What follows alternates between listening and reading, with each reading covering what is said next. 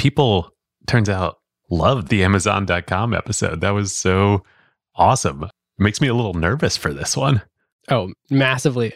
By far and away our biggest episode ever. Is this how George Lucas felt when he was doing Empire Strikes Back? You did not just compare us to George Lucas, did you? I swear we're humble. All right, let's do this. Who got the truth? Is it you? Is it you? Is it you? Who got the truth now? Is it you? Is it you? Is it you? Sit me down, say it straight. Another story on the way. Who got the truth? Welcome to Season 11, Episode 3 of Acquired, the podcast about great technology companies and the stories and playbooks behind them. I'm Ben Gilbert, and I am the co-founder and managing director of Seattle-based Pioneer Square Labs and our venture fund, PSL Ventures.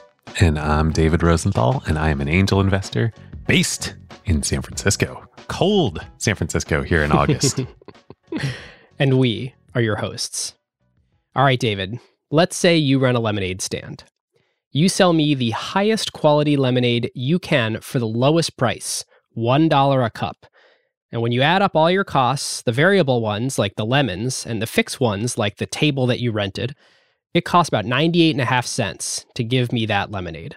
And you're happy you turned a profit, I'm sure. But man, you are going to have to sell a lot of lemonade. So you're telling me I'm Amazon.com in the fourth quarter of 2001, which is actually where we're going to start our story. Perhaps. But you discover something interesting.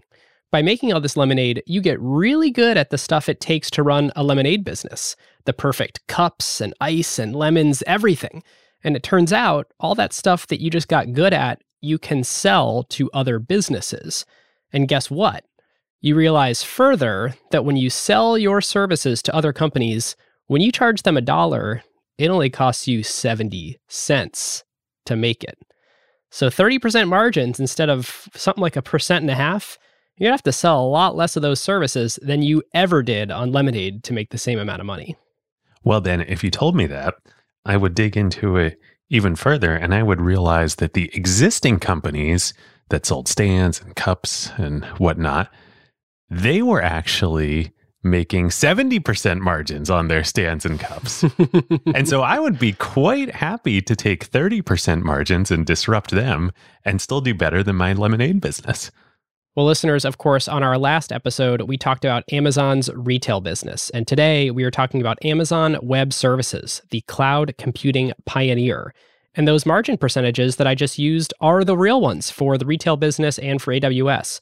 AWS's revenue is only about 15% the size of Amazon's massive retail business, but their profits, or the operating income to be specific, from AWS are in total the same, if not more, than their e-commerce store. I think it's the case that every year since 2015, when they started breaking out AWS's financials, the total operating income from AWS has actually been bigger than the retail business. There may have been some quarters where it was off, but generally that trend is accurate. Wild. So we're going to talk about a completely different type of business today than we talked about last time.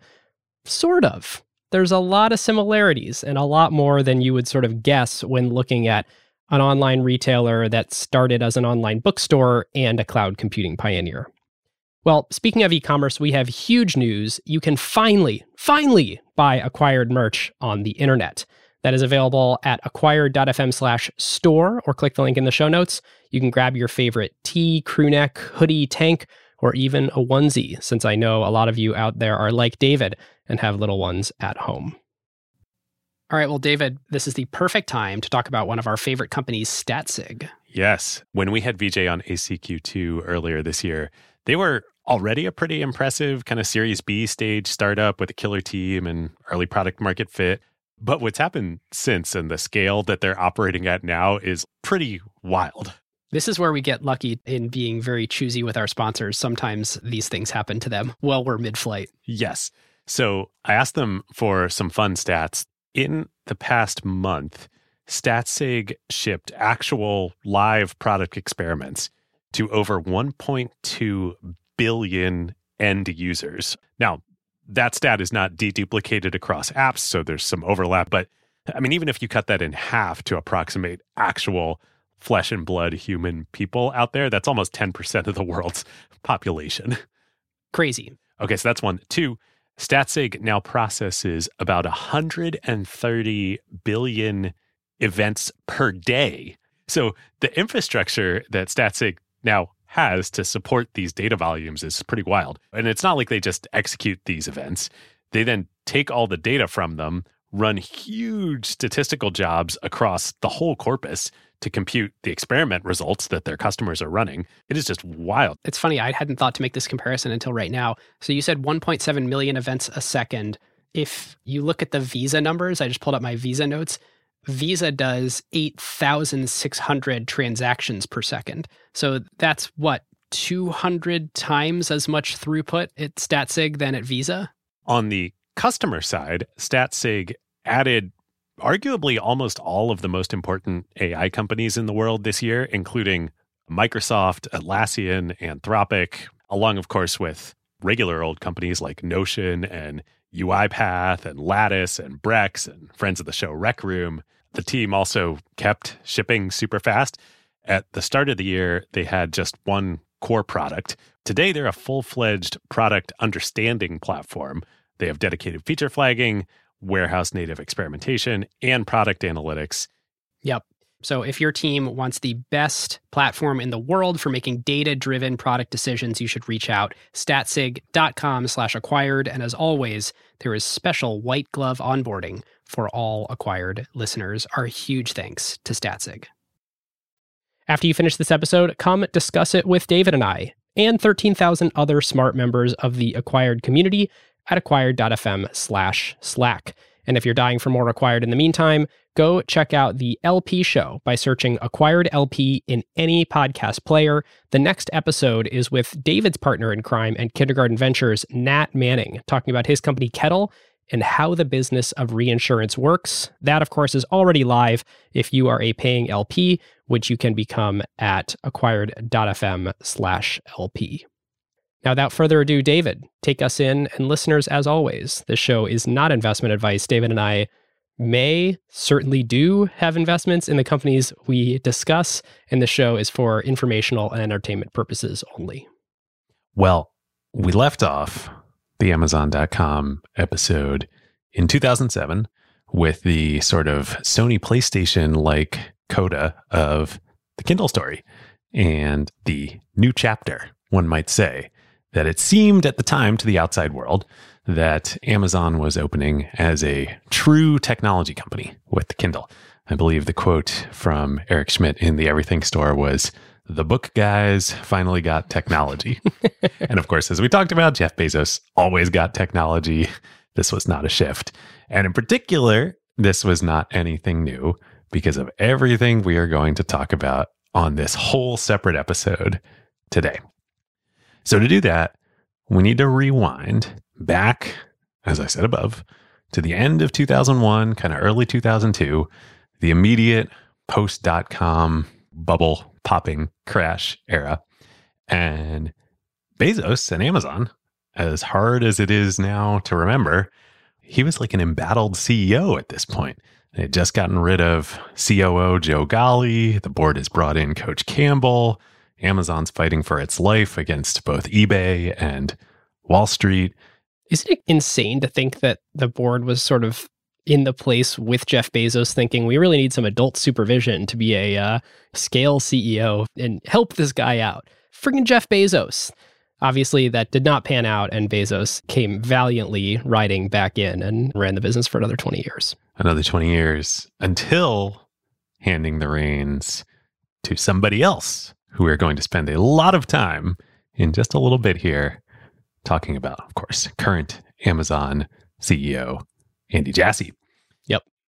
So I don't even know what the right word is to use to describe AWS. I was going to say, I wrote behemoth in my notes. Pioneer, inventor. I don't think there's anything you can say that captures how big and how important AWS is. It is one of the biggest and most important businesses, technologies, products of the modern world. Yep, no doubt.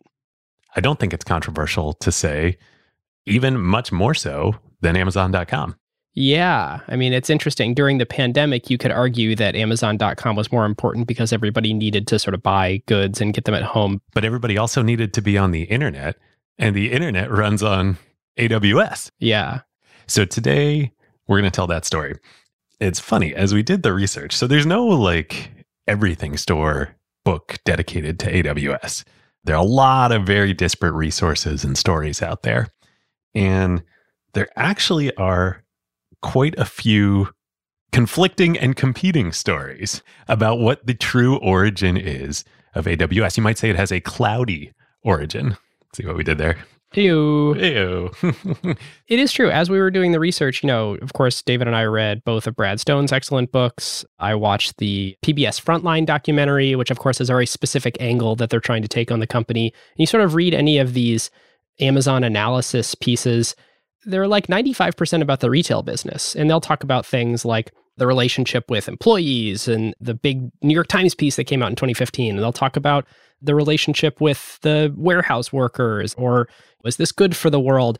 And everyone indexes on that, which is important and deserves all the attention it's got. But almost none of these spend a material amount of time on AWS other than mostly an apocryphal founding story, which is not even really how it happened.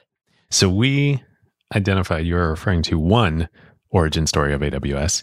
We identified not one, not two, not three, but 4 separate origin stories. And we're going to tell them all here. I think there is something important to learn about what AWS is and about Amazon culture in all of these. So let's start with the first and most obviously untrue one, which is ironically also the one that the layperson believes the most. Yes, because it's tempting. I mean, it's like it's too convenient. Yes. And that story is the excess capacity narrative. So the way this story goes is that right around this time, 2001, 2002, 2003, Amazon.com, the retail business, like all retail businesses in America at least, is highly seasonal. They have huge spikes of traffic and demand in Q4 for the holiday shopping season. And that's when maybe not most, but the largest share of any quarter revenue happens in Q4. So much so that for the first at least 5 years of the business, there was a rule in November and December that you could not commit new code to production. That's right. It was so all hands on deck that no new features were allowed unless it was a red flag bug fix. Oh, and we didn't talk about this in the Amazon.com episode, but for years and years and years, the executive team and the business side of the company and the engineers, everybody would go work in the warehouses in Q4. That or customer service. Oh, how times have changed. Can you imagine someone sitting down in Day One North or Doppler being told that they have to go pick and pack for a while? I think for a while they continued to do it even when it wasn't necessary, just as like a culture thing. But obviously those days are gone now. So the urban legend is that because of this dynamic, Amazon had this brilliant realization around that. And again, when they're trying to achieve profitability, that they had excess technical infrastructure capacity in their IT operations during quarters 1 through 3. So they had to build out for the peak demand of Q4, all the traffic on the website, all the transactions happening. But the rest of the year, all that capacity was just sitting there. And so they decided, let's rent out that capacity to other developers. Brilliant, brilliant. We are going to turn a large expense line in the business into a revenue line. Magic. And of course, this falls down in 2 enormous places.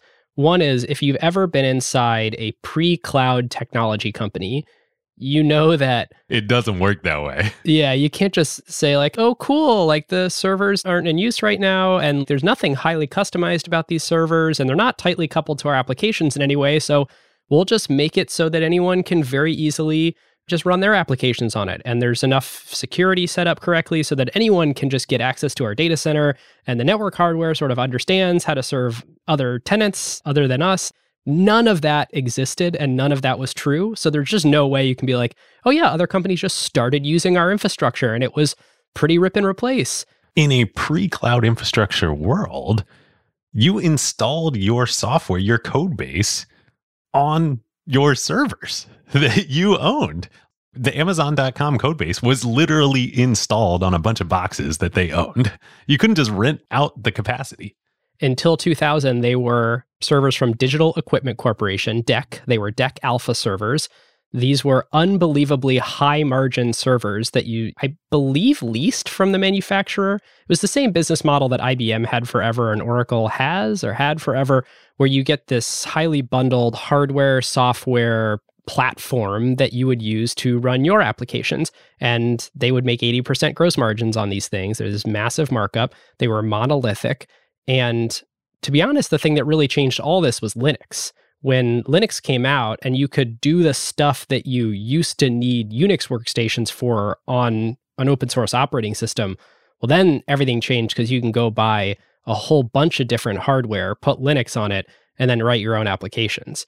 And so this laid the groundwork for maybe infrastructure doesn't have to be as insanely expensive, and all the profit pools from all of this infrastructure don't have to be captured by, say, a DEC or an Oracle or an IBM. And this would lay the groundwork for a lot of things to come, including, frankly, just saving Amazon as a company. I mean, in 2000, they almost went out of business because they were so tight on cash and they were spending so much on infrastructure that this sort of move to the open source ecosystem and doing a massive rewrite of all of Amazon.com to run on Linux and run on these, they did this big deal with HP, run on HP servers. Right, rather than DEC. That, frankly, saved the company from a cost perspective during that really tight time. But that is not virtualized cloud servers. That's not what we're talking about with AWS. Here's the other reason why this excess capacity myth is a myth. How is Amazon supposed to serve their AWS customers if all of them are on excess capacity during Q4 at all? Right. Like, let's say I'm Netflix and I just took a dependency and all of my streaming is happening on AWS. Is Amazon just going to tell me I can't do it during Q4 when they need the servers? It's ridiculous. No holiday movies. Can't watch Die Hard at Christmas. So it is a very convenient narrative when someone's trying to solve the puzzle of how did this internet retailer turn into a real technology company? Oh, they had all these extra servers. Dispelled.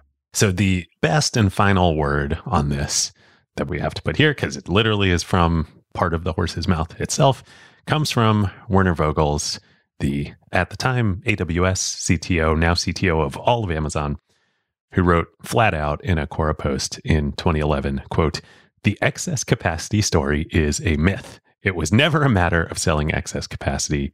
Actually, within 2 months after launch, AWS would have already burned through the excess Amazon.com capacity. Amazon Web Services was always considered a business by itself, with the expectation that it could even grow as big as the Amazon.com retail operation." Maybe. The other interesting thing to point out is it doesn't give Amazon enough credit about their intentionality and strategy. It short sells Amazon. Yeah, they had this extra capacity, this cost center that they were using. Well, two things. One, technology was never a cost center for Amazon. They never looked at it like, oh, we have an IT department. They always thought about themselves as a technology company. So it was always thinking about, okay, in 18 months, Moore's Law is going to make it so we have twice as much compute. What crazy cool stuff can we do with that? They always looked at technology as an investment, not a cost center. And the other thing, to your point that it sells them short on, is as if this wasn't an intentional strategy. This was an incredibly intentional strategy in a brand new business school case study type laser focus on an emerging market that they had reason to believe that they could create. Okay, that's origin story number one. Origin story number two, we're going to get into this a lot more. And, I didn't even really realize before diving into this, the depth of innovation of what AWS was and what Amazon was doing and led them to it is so beyond anything else that was happening at the time. This is a true fundamental innovation. So let's get into it. Remember from the Kindle Coda vignette how it was one of those crazy stories about who was responsible for the inspiration for the Kindle, and it turned out it was Tesla founder Martin Eberhard. It's crazy. He had invented the first e-reader that wasn't quite viable yet and tried to sell it to Amazon and tried to get investment from Amazon. And Amazon said, no, we'll wait till the world shifts a little bit, different technology. It's actually something we can own outright rather than funding and potentially having competitors use too. And of course, that would be a few years later and Amazon would create the Kindle internally. So there is a similar sort of figure involved in inspiring the vision for AWS, and that is Tim O'Reilly. And for anybody of a certain age, you certainly remember the O'Reilly programming books, the O'Reilly conferences, and in particular for me, I mean, they were the organization, and Tim, as the leader of the organization, championed the whole idea of Web 2.0. For sure. I mean, I remember first reading, I think, the PHP book that they put out. And then when Web 2.0, this sort of idea of, I can consume on the web, but also I can post on the web. And that sort of led to social media. And one of the key enabling technologies and all that is Ajax. And I remember reading the O'Reilly Ajax book of, wow, I can use, asynchronous JavaScript and XML to make dynamic web pages without needing to refresh. That was truly magical at the time. And there were a few core tenets that they sort of defined as what Web 2.0 meant. Part of it was in opposition to Web 1.0, which they considered static. And so Web 2.0 was dynamic, like you're saying, but that wasn't all of it. Another huge part of what they meant by Web 2.0 was what they called participatory culture and interoperability. And they meant that both users on websites could interact with the website. So you had Flickr, you would upload your photos and you would interact and change the website. Or Google Maps, of course, was such a canonical Web 2.0 project. But even more than users interoperating and interacting with Web 2.0 sites was other developers. Remember mashups, Ben? Like mashing up APIs? Yes. So Web 2.0 mashups were such all the rage, and Google Maps was like a core part of this. People would take the Google Maps API and build all sorts of other websites using Google Maps data and content underneath it. Or, Flickr had an API. It was APIs. It was interoperability. It was anybody can access. It's democratizing what we've built. Totally. It's so funny to hear all the crypto people today talk about composability. I feel like the old man yelling from tree or get off my lawn person, but it is very clear that people did not experience the 2006 to 2010 era of the exact same promise. But instead of smart contracts or composability on blockchains, people were saying it's a RESTful API. It has CRUD operations to create or read or update or delete things on a service. So if you're authenticated, then you don't need to necessarily use a web UI. You can just use the API and you can upload a photo programmatically, or you can fetch your entire list of tweets programmatically. It was like all the web, instead of being in these siloed applications, was magically free for data to sort of move about in a utopian way without anybody's capitalist intentions getting in the way and siloing the data all to themselves. So in the early days of all this, I think it was early 2002, Tim O'Reilly flies up to Seattle and meets with Jeff Bezos. And the reason he wants to come see Jeff, they've had a sort of checkered history in the past. O'Reilly has not always been the biggest fan of Amazon. He's a book publisher, obviously, so he has some feelings. But he wants to make the pitch to Jeff that Amazon should embrace Web 2.0 and transform Amazon.com into a participatory website. And this is a great idea. Being a Web 2.0 company means that you can do business with other companies without needing like a BD agreement in place. You don't actually need a partnership agreement. You basically can just publish your API. You can say, pay as you go, and here's how you pay, and here's how you get an account, and we can shut down your account if we need. But you can get API access to do business with us programmatically through this application programming interface. And It's great. Maybe no one or two companies will ever even need to talk to each other, which means you can do business with thousands of companies out there, not just a few that your BD people cherry pick. Yes. And Jeff totally gets it. He gets this in so many ways. Amazon.com has this obvious business use case for APIs and allowing other developers and other websites to access data and content from Amazon.com, which is they have a giant affiliate program that's called the Amazon Associates Program. And they've got a catalog of every uniquely identifiable product in the world, certainly in the media space, but at this time growing into many other categories too. So wouldn't it be nice to access that authoritative catalog to fetch an image and display that image on my website if I'm trying to tell people, hey, go buy this CD. Display the CD right there and then share the revenue with Amazon. It's good for both of us if I can do that. So after this meeting, Jeff does two things. One, he completely embraces this idea. Tim and O'Reilly, he invites Tim up regularly to Seattle, has him speak at all hands within the company, evangelize this idea of Web 2.0 and APIs within Amazon. Two, he starts a new team within Amazon to do just what Tim is suggesting. They build APIs that let any website developer plug into the Amazon.com product catalog, do everything you just said, Ben. And the stated goal and mission of this team is to make Amazon.com APIs available to developers and, quote, let them surprise us with what they build. That same year, this is Amazon, they move fast. They hold a conference for developers in 2002. A total of 8 people attend the conference. They announce to the world the launch of this new division within Amazon that is called Amazon Web Services. So to your point here, this is not an important thing in the world yet. Amazon having a developer conference with 8 people there. When you look at reInvent now, and I think it has 100,000 people who watch the keynote. Very different world. Yes, very different world and very different product. This is called Amazon Web Services, but it is not cloud-based IT infrastructure. It's other developers using the Amazon.com product catalog. And indeed, Amazon Web Services lives within the Amazon Associates Program.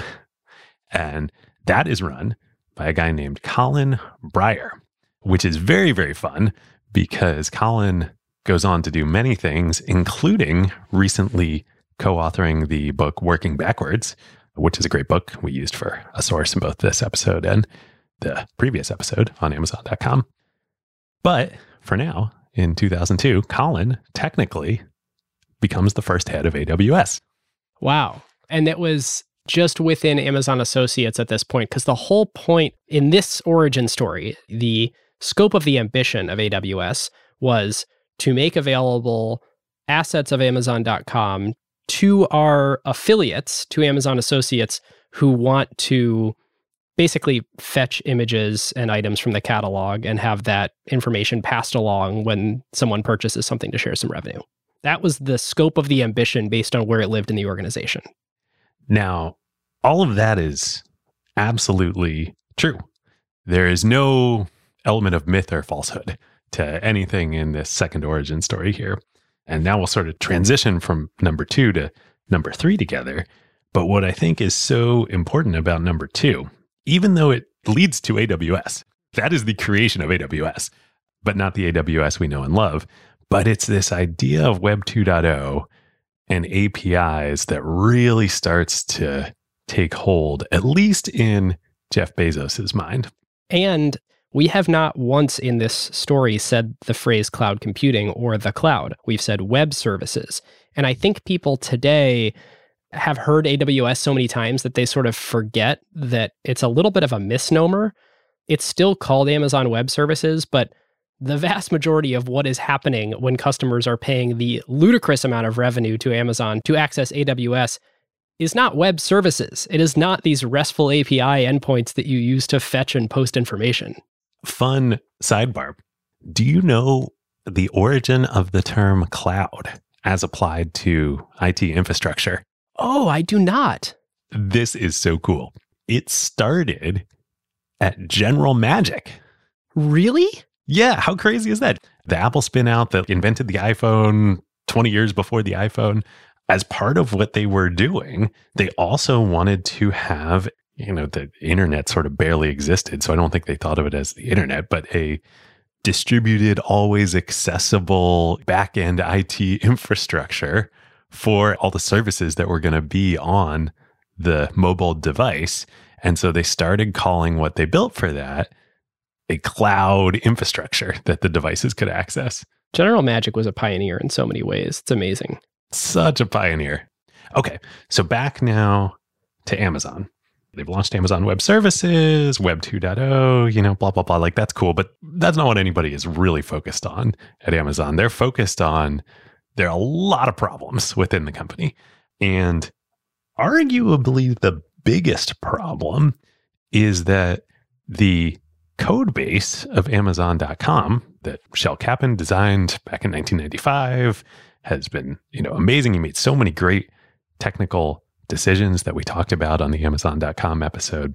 He designed it for how websites were built in 1995, which was small teams, not at scale, and monolith software code bases. Everything we talked about in the beginning of the episode. All of Amazon.com at this point, when it's now, a multi-billion-dollar company, is running on one monolithic software code base. Yeah, I do know after talking to some folks who were early Amazon engineers, around the summertime, they would start looking at what is the server that would be available on the market going into Q4 that is the baddest ass thing we could possibly buy. And they would just buy the most expensive, souped up server they possibly could from DEC or whoever else. And they would just try to make it through Christmas. Yes, Amazon would do code freezes going into the holidays. And think about this. This is just so far into everything we think about with technology companies now and how things run. And it's all thanks to AWS. You had to do a code freeze heading into the holidays because as you were adding new features and new elements and new teams, and remember Amazon at this point, they've got A9, they're working on search. Lab 126 is just kind of starting up, getting going. They've got all of these teams, huge numbers of engineers and product managers that are building features, adding features, needing to access various parts of the site. Anytime you add one of those to the monolith software code base, it could break everything. Yeah. And so you had to do a code freeze. And it gets to a point where, remember, Amazon as a company now is trying to focus on profitability, efficiency. It gets to the point where the company just literally grinds to a halt. There's a lot of good stuff in the Working Backwards book about this, about how hard it became to get anything done and built at Amazon because of this rat's nest of complexities involved on the technical and infrastructure side. And as we're articulating problems here that were happening, one of them is, of course, you're going to tip the server over if you add any additional complexity. The other of which is Amazon is doing the Amazon thing, and they're trying to enter new businesses and new categories. They're trying to grow. And they're trying to grow because the way that they've designed the business, as we mentioned in the last episode, the cashflow.com idea, where they're spending supplier money to grow before they're paying suppliers. Basically, they're investing the float in growth. So they do have to keep growing because they have bills coming due. And so they're continuing to look for new categories to expand into. They're looking around. They're seeing competition everywhere. So they're just trying to get big fast. So you have the issue of, well, we don't want to commit more code and tip the server over, which of course means you can't launch these new businesses. You can't continue to grow, and you can't bring on more customers because more customers is more traffic, which is also going to tip the server over. Now, let's just take one incredibly illustrative example, the marketplace business. When Amazon figured that out, that was transformative. That was high margin revenue. That was how they competed with eBay. Well, technically to do that, they had to re-architect how the buy button worked on the website. Now imagine with a monolithic software code base, what was involved in that? You just get so slow in your actual software development and therefore slow to ship and therefore slow to innovate because you're afraid of, what did this other team commit to the code base here? What does that assume? Can I trust the contract that this function had is still true, or did someone update this function in a way that was tightly coupled to the requirement that they had for their thing? And before you know it, the code is making a bunch of assumptions all over the place. And if you go try to change anything, it's also brittle that you basically need to talk to people, a bunch of people, before you're ever editing code because you might break something. Yes. And this is not just Amazon. This is every internet company. And the first companies to get to this kind of scale were like Amazon. It was this time. There were no internet companies of this scale before. And everybody is realizing you run into this brick wall just from a complexity standpoint when you reach a certain scale. This is a huge problem. Jeff is so focused on this. And not only Jeff, his new assistant at this time is focused on this. His new technical assistant. His shadow. Who is, at this point in time, Andy Jassy, who was the first. A lot of listeners maybe don't know about this, but anybody familiar with Amazon or who worked at Amazon knows Jeff's shadow. That's a legendary role to have. Which was a Microsoft thing before. Bill Gates' TA was sort of the blueprint for this. Right, technical assistant, exactly. So the reason that Jassy becomes Jeff's first shadow is Jassy, was a Harvard MBA. He had been a product line launcher. He'd launched music for Amazon. He ended up in the marketing department after that. And then 2000, .com crash, Amazon axes the whole marketing department because we're not doing ads anymore. We got to get profitable. And Jassy was going to get laid off with the whole department, but Jeff liked him. And so Jeff said, I'm going to save Andy. Wow. He's not going to get laid off. I'm going to find something for him to do. While we're figuring this out, let's take this technical assistant idea from Microsoft. He can come be my shadow. And he creates the role for him. And Andy's background is not technical up until this point. He becomes the technical assistant. He's brilliant, but he came in as one of the MBAs who was a category launcher when they were figuring out music and electronics and all these different verticals that they were going into. I can't remember which one Andy launched, but he was the launcher He did music for one of those. And I think fairly recently, like within the last 5 years before this, he had considered a career in the sports industry. Oh yeah, he wanted to be a sportscaster. Yeah, he's like a well-known sports nut, has his basement tricked out as a sports bar, and almost took that career path. So we're not talking about a distinguished engineer at Amazon who's taking this technical advisor role because they're this technical luminary. It's a really smart guy who's just a very malleable, facile person. Yeah, it was just an excuse to keep Andy in the company and give him a job. But this is now the biggest problem in the company that Jeff is focused on and that Andy's focused on. And this is where all these threads come together. I'm just kind of in awe thinking about this. If I were looking at this problem of my technical, infrastructure is ground to a halt, we can't ship anything, communication is so hard in the company, the natural thing to do, and I think what most companies would do and did try to do at this point in time, is, okay, we got to improve our communication. We need better coordination loops, more communication, tighter communication, more coordination between teams. We need to build out our engineering management discipline here. We need to build out our processes. We're going to get really efficient to be able to solve this complexity challenge. And at Microsoft, when they encountered this problem a decade or two earlier, they invented the program management role. That was basically the responsibility. It was twofold. It was, there are not enough unicorn people out there who are 10x developers and also unbelievable sort of communicators. And so we'll just hire communication mouthpieces for the 10x developers we can recruit. These 4 Sigma IQ engineer type people, typically terrible communicators. And so let's just attach a PM to every dev or a PM to every 2 to 5 devs. And that way they'll have communication associated with what they're doing. And all the PMs can talk to each other and they can figure out what's happening between these two teams. And then they both go write specs and the engineers write their engineering documents. And then boom, we're off to the races. And the PMs can just keep talking it out to make sure that we're all on the same page. Now, I don't know this. You may, because you were one of these people. That was my job. Yeah. Right. Was the Microsoft PM program, and it was program management, not product management, was that the origin of the modern Silicon Valley product manager?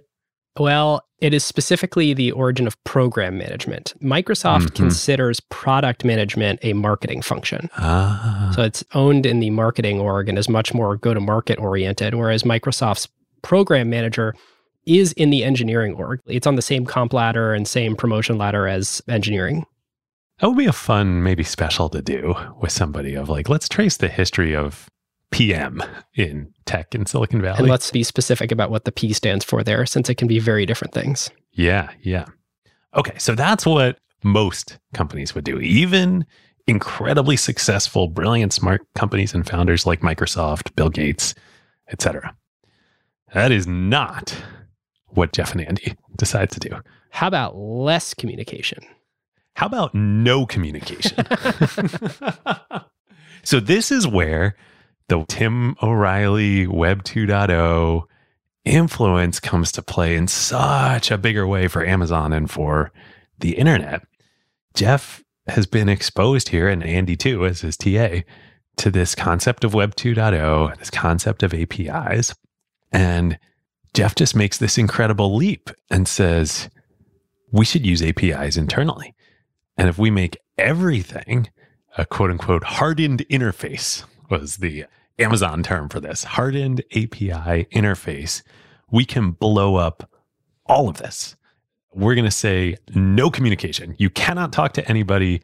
Everything you do internally must be done via APIs that then anybody else can access whatever they want. They don't have to talk to you. It makes sense. I mean, if you are thinking about your company like an entrepreneurial organization, or perhaps better put, a group of individual startups all operating in a very nimble, entrepreneurial way, well, then you kind of should think about them as separate companies. And if all these startups out there are communicating with each other without a BD person, and they're all just pinging each other's APIs and commerce is flowing and things are getting built, maybe that's the right internal model too for the modern next generation type of company. Academically, thinking around this was in process, but I think Amazon is really the first company that did this in practice. This comes to be called service-oriented architecture. So instead of a monolithic code-based software architecture, service-oriented architecture is this.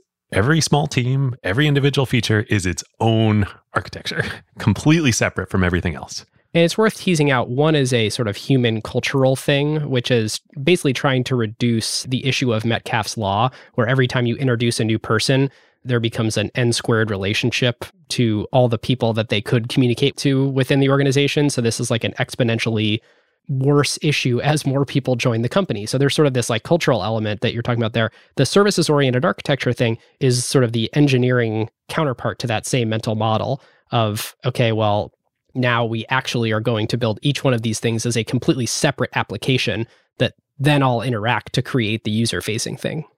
Yep, via APIs. So there is a legendary post about this. This is one of the top all-time posts in the history of the internet. Is this the Steve Yegi? This is the Steve Yegi rant by then Google engineer at the time. This post happened much later, but about this period in time at Amazon. He had been working at Amazon at this time and then moved over to Google later. Shout out to Jeremy Diamond in the acquired Slack for reminding us about this. The funniest thing is the way that this got public, by the way, is he was at Google and they had just launched Google Plus and he meant to post it internally, but it turned into a external Google Plus public thing.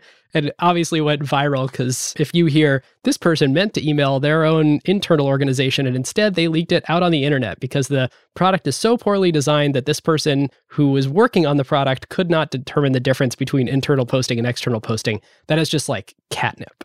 Yeah, the meta story to this post is just as good as the actual post itself. So Steve, in this piece, he starts off, and it just illustrates the difference between Google culture and Amazon culture so clearly.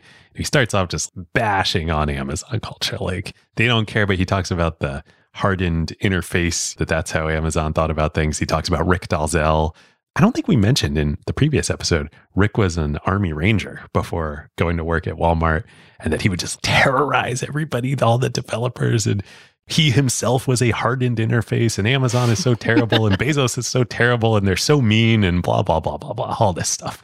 But it's all just a warm-up to the main point of the post, which is where he says, look, Amazon gets everything wrong. We're better at everything at Google. But there's one very, very, very important thing that Amazon kicks our ass in, and it's this. And I think this is like 2010-ish to anchor this time period. Yeah, 2010, 2011. It was whenever Google Yeah. Plus launched, so that feels about right. Steve writes that Jeff and Andy, as part of this, sent a memo out to the whole company at Amazon. It was a big mandate, and, quote, Jeff's big mandate went something along these lines. 1, all teams will henceforth expose their data and functionality through service interfaces. 2, teams must communicate with each other through these interfaces. 3, there will be no other form of inter-process communication allowed. No direct linking, no direct reads of another team's data store, no shared memory model, no backdoors whatsoever. The only communication allowed is via service interface calls over the network. 4, it doesn't matter what technology they use. HTTP, Cobra, PubSub, custom protocols, doesn't matter. Bezos doesn't care. 5, all service interfaces, without exception, must be designed from the ground up to be externizable. That is to say, the team must plan and design to be able to expose the interface to developers in the outside world. No exceptions. 6, anyone who doesn't do this will be fired. 7, thank you, have a nice day. And then he's like, of course, for everybody who used to work at Amazon, he didn't say thank you, have a nice day, because he's so mean. And this is crazy at the time. If you think about this sort of edict, I remember building web applications in the late 2000s. And if you told me, and of course I was writing PHP and querying a MySQL database, and if you told me, oh yeah, you can't query the MySQL database, even though you have access to it, and even though it's owned by your company, you instead have to use this API to go ping this web service, which has permission to directly interact with the database, I'd be like, what? Are you kidding me? But it'd be so much easier for me to just... And the answer is no, you'll be fired. It's funny. We thought a lot about in this episode, how do we tell this story for non-technical members of our audience without getting too much in the technical weeds? This is all pretty technical now, but I don't think we can avoid it. This is so important. And the context here is like, let's zoom back out from service-oriented architecture and APIs and all this. What's really going on here? What's really going on here is this is the beginning of focus on what makes your beer taste better. All of this junk we're talking about, all this technical junk, it's technical junk from the perspective of what actually matters as a business. What matters as a business is the customer experience and new features and customer satisfaction and revenue and profits. And all of this junk was getting in the way. And so this is where Jeff has this realization of none of that makes the beer taste better. So let's standardize, get rid of all communication, API size, all of it. And then everybody here can spend all of their time just focusing on new features to make the beer taste better on Amazon.com. Yep. And the other thing that it is a very Amazonian concept of documentation. So, of course, they start all these meetings with the 6-pagers and the PR FAQs, where we're not doing PowerPoint slides. We're just sort of working backwards from this document of what the customer will actually experience. APIs are a heavily documentation-oriented way of computing. When I'm hitting your API endpoint, there is a strictly documented set of requirements of things I can send you and ways in which you send information back. Whereas if I'm allowed to communicate directly with your database, you and I can have a little conversation. You can tell me like, oh yeah, that field we kind of stopped using for this purpose and started using for this other purpose. So just keep that in mind. There's no keep that in mind in APIs. There's when you hit this thing, you will get that thing back. And so it brings this true precision, hardened belief in the way in which that thing will respond when I hit it that is documented, and you must keep the documentation up to date with the way it actually performs. We want to thank our longtime friend of the show, Vanta, the leading trust management platform. Vanta, of course, automates your security reviews and compliance efforts. So frameworks like SOC 2, ISO 27001, GDPR, and HIPAA compliance and monitoring. Vanta takes care of these otherwise incredibly time and resource draining efforts for your organization and makes them fast and simple. Yep, Vanta is the perfect example of the quote that we talk about all the time here on Acquired. Jeff Bezos' his idea that a company should only focus on what actually makes your beer taste better, i.e. spend your time and resources only on what's actually going to move the needle for your product and your customers, and outsource everything else that doesn't. Every company needs compliance and trust with their vendors and customers. It plays a major role in enabling revenue because customers and partners demand it, but yet it adds zero flavor to your actual product. Vanta takes care of all of it for you. No more spreadsheets, no fragmented tools, no manual reviews to cobble together your security and compliance requirements. It is one single software pane of glass that connects to all of your services via APIs and eliminates countless hours of work for your organization. There are now AI capabilities to make this even more powerful, and they even integrate with over 300 external tools. Plus, they let customers build private integrations with their internal systems. And perhaps most importantly, your security reviews are now real-time instead of static, so you can monitor and share with your customers and partners to give them added confidence. So whether you're a startup or a large enterprise and your company is ready to automate compliance and streamline security reviews like Vanta's 7,000 customers around the globe, and go back to making your beer taste better, head on over to vanta.com/acquired and just tell them that Ben and David sent you. And thanks to friend of the show, Christina, Vanta's CEO, all Acquired listeners get $1,000 of free credit. Vanta.com/acquired. All right, so we're in story number 3 at this point. 1 is the apocryphal, got some extra hardware lying around. 2 is this idea that Tim O'Reilly brings up Web 2.0 and APIs, and so they start working on the Amazon Associates API. 3 is really this idea of, okay, the organization is moving too slow, and a way to speed it up internally, just for our own step 1 internal use case, is make it so that the teams communicate with each other via API. But once they start doing that, and obviously before Steve Yige writes his rant and publishes on the internet, they start realizing, okay, there are parts of this where it may make sense to start being external facing, because once we get this stuff right, and we've toiled around in the darkness so much trying to get this stuff right, and I don't think it's helping our customers at all, maybe there are other people out there who are experiencing this same kind of blunt force trauma, just trying to keep their infrastructure up and modern. There's one more, small compared to the big ideas, but kind of inevitable as things were going, but one more leap that we should talk about that happens here. Everything we just described so far in AWS Origin Story number 3 is related to software engineering and the Amazon.com code base. But what AWS is abstracted hardware IT infrastructure and software too. But the core, like S3, EC2, that's IT infrastructure. How do you get from transforming your software architecture to, oh, now I need cloud IT infrastructure? Well, it's kind of the same problem. It's an inevitable outcome. When you transition your software architecture to this service-oriented architecture and no longer a monolithic code base, IT used to centrally plan, like we were talking about. We can ship these features at these times, and we need a code freeze at that time, and we need X capacity, and we can forecast that, and we can look out into the future. Now with this, you've got all these distributed teams doing God knows what without talking to anybody. IT can't centrally plan anymore.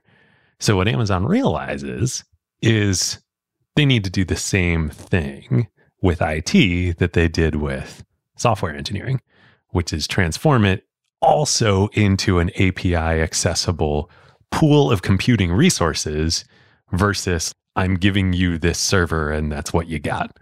And you're talking about just internally. If all these teams are hitting each other's APIs internally, then yeah, there has to be some dynamic way that if a whole bunch more load starts coming in and you weren't told about it, you do have to be able to spin up the hardware to handle that. And it's brilliant of like, well, let's just make that an API too. We place an API call into IT. They have a pool of computing resources. But much harder than it sounds. Yes. Oh yeah, IT can just become an API. No. This is a multi-year journey for IT at Amazon too. of course, it wasn't like Bezos just sent the email that Steve Yegge described and everything happened overnight. Yeah. Okay, so what you're telling me then is Bezos gets excited about this. Jassy starts working with him on it. They're basically translating this idea of the first little nugget that you planted is we should make sure that all of the APIs that we're making available internally, we should sort of like design them in mind as if they could be externally consumed at some point. But you haven't yet told me, how does some commercial offering eventually become available, and what is the commercial offering to third-party customers? All right. So we're now in mid-2003. This has been this huge transformative project within Amazon over the last 18 months. Jassy's been working a lot on it as Jeff's TA. And Jeff's like, okay, Andy, it's time for you to go back out into the company. You're done being my TA. You got to go become a leader of something within the company. It's almost like an echo of Jeff and David Shaw back at D.E. Shaw. Like they start thinking together like, okay, Andy, what are you going to do? What's a new thing you're going to go lead within Amazon? Yep.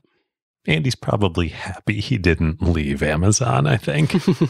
And they come together to this idea of, well, maybe there's an opportunity to take the API-based IT infrastructure that we're developing here and offer it to third parties. So the legend goes, Andy puts together a 6-pager. And this is the official Amazon legend. You can read about stuff on aboutamazon.com.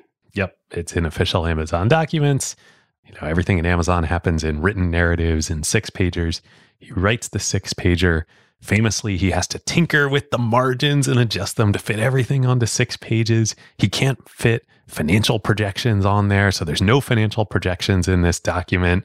And then he whiteboards them out on the spot in the meeting with the S team and the board, where he's proposing this big grand vision to take over Amazon Web Services, relaunch it with this new vision of being cloud IT infrastructure.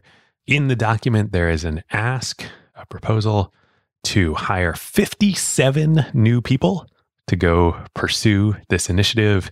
Andy talks about he's so nervous going into the meeting. This is such a huge career moment. He's asking for 57 people. Nobody asks for 57 people. It's a ballsy move. He's risking everything. And Jeff loves it. The board loves it. The S team loves it. It gets approved. And I think all of that actually happened in some way, shape, or form. Andy, literally, we mentioned Colin Breyer, who was running AWS until this point. Andy and Colin swap places. So Andy goes in, takes over AWS. Colin becomes Jeff's next shadow. Oh, I didn't realize that. Andy right away took over the publishing of images via the Amazon Associates API, that sort of fledgling AWS. Either that happened or this is part of the Amazon corporate history, hand waving, all of it just went smoothly. Colin becomes Jeff's shadow. He then goes on to run IMDb when Amazon acquires IMDb. And then later, he would leave Amazon, team up with Bill Carr, who ran Prime Video. And then they write Working Backwards. And I didn't realize this. This is brilliant. They now have a consulting firm together as part of Working Backwards to help companies implement the Amazon culture. It's great. Perfect. Freaking brilliant. So back to Andy. He gets approval. He's going to hire 57 people. He recruits Adam Selipsky to come in, join the company. Adam, of course, would later leave AWS to become CEO of Tableau and is now back at AWS, where he is now CEO of AWS. So I watched every single reInvent keynote to prepare for this, which I will tell you that is a lot of IT conference keynote watching. And the most recent one is Adam Selipsky. And it's like 10, 11 years of Jassy up there on stage. And you finally get a different voice. And it's a little bit jarring, especially when you're mainlining them all back to back, when it's suddenly not Andy Jassy. But yeah, Adam is the guy now. Yeah. Do you know who else was in that first wave of external recruits who come in to join AWS? I do not. Jeff Lawson. Oh, no way. The CEO of Twilio. Yes. Wow. Which totally makes sense that Twilio would come out of AWS. Yes, of course. So yeah, I think all of this really happens. Andy does write this doc. He does take over AWS. He absolutely builds and leads AWS from what it was, which was very different, into what it is today. But I think there's a little more to the story too. It's a convenient narrative, and it's also a little bit odd that this sort of idea could come from someone who wasn't in the muck. Yeah. It's actually a really good interview that Andy does with the Harvard iLab in 2013 that's on YouTube. They're talking about the origin of AWS. I think the topic is intrapreneurship at companies, which, my God, the most disgusting word of all time. But Andy in the talk, he's like, well, we had to decide, as part of this vision document and the discussion around it, how do we launch this? Do we pick just one service, one kind of IT primitive and launch with that? Or do we put together a whole bunch of things and launch them all together? And he says what they ended up doing was they got a tiger team together of the 10 best technical minds inside the company, and they deconstructed all the major web services, web applications of the day, Amazon.com itself, Google, eBay, he doesn't mention them by name, but I assume the other big web services of the time, big web applications, and figured out what you would need to re-architect those services based on this new cloud IT primitive infrastructure. And so they come up with a list. They decide you need storage, you need compute, you need databases, and you need a content distribution network like what Akamai was to be able to recreate any internet service of scale. I love that you say was, like what Akamai was. Yeah. Story for another day, perhaps. So they decide, you know what? We can't fulfill our promise to developers of you can build web applications of scale with us unless we launch with all of those services. So we're going to build them all. And that's why we need 57 people. Andy would later say, this is a great quote, and this is absolutely true. He says, if you believe developers will build applications from scratch using web services as primitive building blocks, then the operating system becomes the internet. And that's so true. That's what AWS is today. So they're going to launch with everything they need to build a whole operating system. And this is where the official narrative just completely falls apart, because that is totally not what happened, not even a little bit. Nope. And in fact, I can recall personally using Amazon S3 for something I was working on, and there was no EC2. Yes. So unlike myth number one about AWS origins, you couldn't just take excess Amazon.com IT capacity and externalize it. They had to go build all this from scratch as external services. It takes a couple of years to do that for everything. And in fairness, maybe in defense of the official narrative, they do start working on all of these suite of services all at once, and it just takes a while to get them all built. That probably is true. But yeah, S3 is the first service to launch by itself in March 2006. And let's talk about it. It was an independently useful thing. So S3, simple storage service, it's a place that is available on the internet. You don't have to think about where it is. It's in the cloud. And you can dump images there if you're an application developer, and then elsewhere from your application or other applications, or no applications. If you just want to access the image directly by URL, you can access. And it's not just images, it's anything that you want to store up there. And it's this wonderful, magical, amazing thing where I don't have to buy a server. I don't have to configure a server. I don't have to rack a server. I don't have to think about maintaining a server. And I only pay as I go, and it is insanely cheap. Yeah, S3 launches in March 2006. EC2 launches a few months later in August 2006. I think in beta in August 2006. And what is EC2? EC2 is Elastic Compute Cloud, which is the compute counterpart to the storage part of AWS in S3.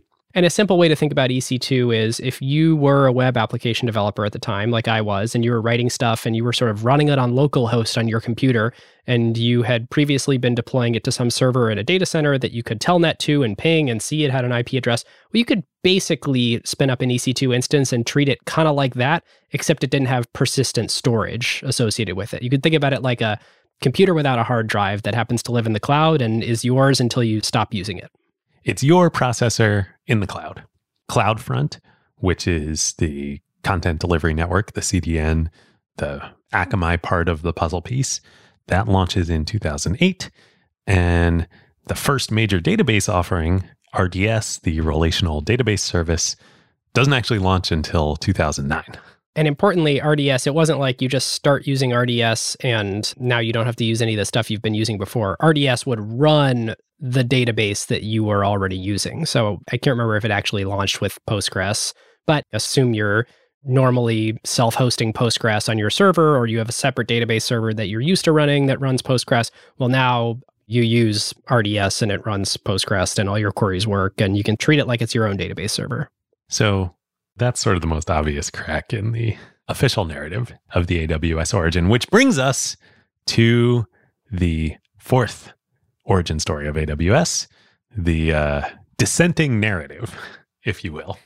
At this point, the compass in story number 1 was like 180 degrees off, and then in story number 2, it got 90 degrees off. We're fine-tuning now. Story 3 is basically right, but probably doesn't just include the full set of people that could have been written into the narrative. And I think story number 4 is basically right too, but 3 and 4 are kind of the same. Success has many fathers. Yes. Concurrently and separately to everything we just said in story number 3, Andy Jassy working on Jeff's TA on this big problem, writing the vision doc, the business plan, all that, hiring 57 people. In 2003, a network engineer at Amazon named Benjamin Black is working on the IT architecture transition that we talked about. And he's working with Chris Pinkham, who is his boss, who in fact oversees all of network engineering within IT at Amazon. And Chris reports to Rick Dalzell, the CIO of Amazon. So the two of them, Benjamin and Chris, they write a 6-pager about how they actually are going to restructure the network engineering part of the IT architecture to the new model that the company is moving to.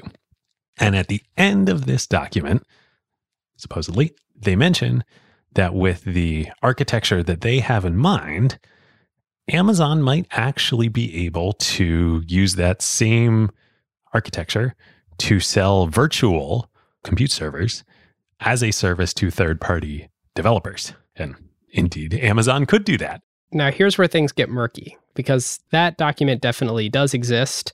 This idea that most of it is focused on here's how we're going to execute our plan, and also we could sell that infrastructure as a service. Here's where Ben Black and his blog post on the subject, and then in future interviews he gives with Network World and others, are very insistent that they then showed this to Jeff Bezos. The proposal made its way to Jeff Bezos. Yep, I think first to Rick and then to Jeff. And he greenlit their project. Yes, separately from the rest of AWS. And what I can't tell is, did this before it got in front of Jeff get merged into Andy's proposal and it was sort of greenlit as one big thing, or were there actually two different concurrent efforts? We're going to tell the story and then I have some thoughts on all this. So Chris is actually from South Africa. And right around this same time, he and his family want to move back to South Africa. Leave Seattle, move back to Cape Town in South Africa. So he goes to Rick, his boss, and says, hey, I'm actually going to leave and move back, move the family back. And Rick is like, oh, no. We're in the middle of this huge architecture transition. This is a key moment in the company. You are a super valuable person at the company. What if we do the same thing we're doing in Palo Alto with A9 and Lab 126? We'll set up a new Amazon subsidiary in Cape Town, South Africa, that you can lead, and then we can retain your talents and we can figure out what that new subsidiary will do. So Chris is like, oh, okay, that sounds good. Chris and Rick start thinking about this and they decide, well, we just had this idea, Benjamin and I, in that paper we wrote about selling virtualized servers to third parties. What if we work on that at the new subsidiary? So they do. Benjamin doesn't come along, but Chris and a really, really great engineer named Chris Brown. And from what I can tell, this is where Ben Black's involvement ends, where he was part of pitching the idea, but is not actually a part of building the thing that they're going to build in South Africa. Yep. So Chris and Chris go off to South Africa. They start working independently on this compute server idea, and they do that becomes EC2. It's that team in South Africa that builds EC2. Brad Stone writes in the Everything Store, quote, EC2 was born in isolation, with Pinkham talking to his colleagues in Seattle only sporadically, at least for the first year. Pinkham later said that the solitude was beneficial as it offered a comfortable distance from Amazon's intrusive CEO. Quote from Pinkham, I spent most of my time trying to hide from Bezos, Pinkham says. He was a fun guy to talk to, but you did not want to be his pet project. He would love it to distraction. Hilarious. You can start to see even in these very public, reasonably nice quotes that there's enough tension between Chris Pinkham and the Bezos Jassy leadership that even in the official Amazon things that they put out about the development in South Africa, like Chris Pinkham's name is sort of nowhere to be found, even in this South Africa specific blog post about the history of EC2. There's clearly chafing between Chris and the leadership. Yep. In Andy Jassy's infamous 1-star review of the Everything Store on Amazon.com, in one of the several passages where he talks about how Brad had it all wrong, here's a quote from Andy. The vision document proposing the AWS business and outlining the initial set of services for AWS, including our compute service, EC2, was finished and presented to the executive team in September 2003. I wrote the document and was lucky to have the help of several people in putting it together. This was about a year before Chris Pinkham moved to South Africa to build the initial version of EC2. Chris played an integral role in the definition, team building, and product building of EC2, despite leaving before EC2 was launched. So clearly there's some bad blood here, but my thoughts. I want your thoughts too. I just find this whole thing ridiculous because of course it doesn't matter. Right, who cares? But the most ridiculous thing is that what I think actually happened here, which is there were multiple teams working on multiple related things within the company. That's how Amazon prides itself on running. Decentralized innovation. That was the whole point of this whole freaking exercise, was decentralized, let teams innovate. What's Jeff's invent and wander, is the kind of mantra of him and the company. I think that's what actually happened. The official version now of the AWS history of it was all centrally planned. It was all in that 2003 document. That just seems sort of silly to me and counterproductive. Yeah, I agree. The other thing that becomes clear is it's really not about the idea. It's about the execution. And I know this is a trope, so to make it a little bit more specific, it can be about the idea if you define the idea as the hundreds of micro ideas that comprise the main idea.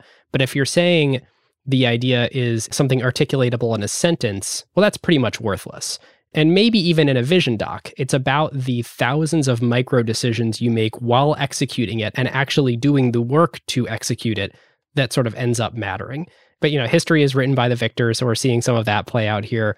The other thing that's very clear is Andy Jassy is just a brilliant strategist and fantastic leader.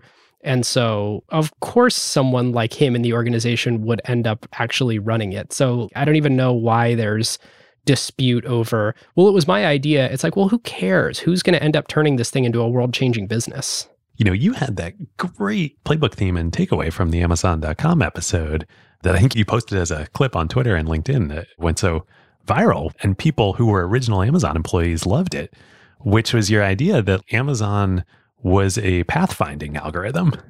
Yeah, it was brute forcing its way through a maze to eventually find the correct way by just gathering data, launch stuff, gather data, tear it down, start again. Yep. Go through the maze, hit a dead end, backtrack a step or two, go take another path. And I think that actually is also how AWS launched. Early on, but I want to get to that in my playbook because I think it actually contrasts that in some ways. Ooh, okay, fun. All right, so it launches. Last thing to highlight here is the importance of the primitives. I don't know how intentional it was in the moment, but it became something that later on would become hugely important to them, which is that they truly were unopinionated about this as a platform. They said, we're going to launch with primitives. It's the most basic storage. It's the most basic compute. It's the most basic way to host your databases. It's the most basic CDN. And we can't wait to see what developers build in an innovative way with our absolute bare bones architecture that would go on to be called infrastructure as a service, as sort of a category. And they, again, I do not know if it was an intentional thing or not when they were first launching it, but they did not say, let's try and build a new OS, a new programming paradigm. No. We're just going to give you super basic building blocks and you run with it. So all that's on the technical side. We've been spending a lot of time there. We've alluded to this, but let's talk about what a radical innovation this was on the business and market side. I've got a great quote here. So when S3 launched, probably at the same time that you were playing around with it, a truly world-class, fantastic engineer at Microsoft at the time by the name of James Hamilton, who's now an S-Team member and SVP distinguished engineer at Amazon because of what he saw with AWS. He wrote on his personal blog about trying out S3 when it launched with a personal project. So here's a quote from him. What was even more disruptive was a credit card was all that was needed to provision storage. There was no required proposal for financial approval. There was no RFP, no vendor selection process, no vendor negotiation, and no data center space needed to be found. I could just sign up and start working. From deciding to write the app to it being up and running on the internet was measured in days, and after debugging and testing extensively, the end of the month rolled around and I got my Visa bill. Of course, I knew abstractly that S3 was disruptively priced, but when I saw that my bill for the entire development and test of this application was $3.08, it just seemed wrong. Once development was complete, I was still storing all the test data in S3. So the following month, I got a bill for $0.07. So no joke, David, every month I get a bill from AWS for like 71 cents, and I have no idea what old project it was for, but it's one of these things where it's like, it's priced so dynamically. If it was a big successful project holding a lot of data, then, it would be expensive. They actually have pretty good margins on S3 and on bandwidth and some of these things.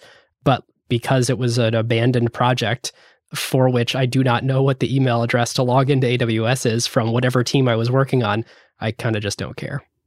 Could you imagine back in 2006, let alone even probably today, Oracle or Microsoft or IBM or HP or you name it? They all have 6, 7, and 8-figure contracts. There's no way that they're going to invest in, hey, let's let people pay with a credit card and service this tiny little market. And we'll charge you $3.08.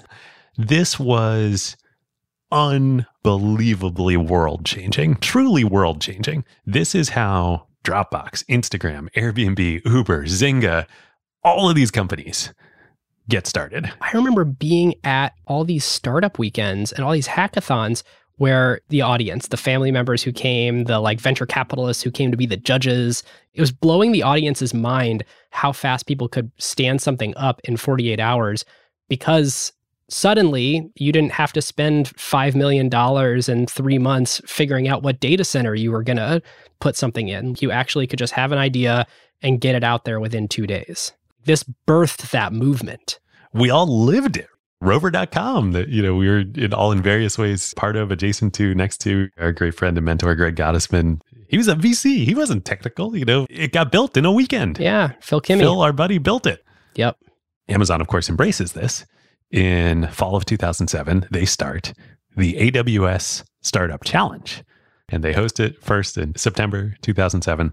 They didn't win, but do you know who was a contestant in that very first AWS Startup Challenge?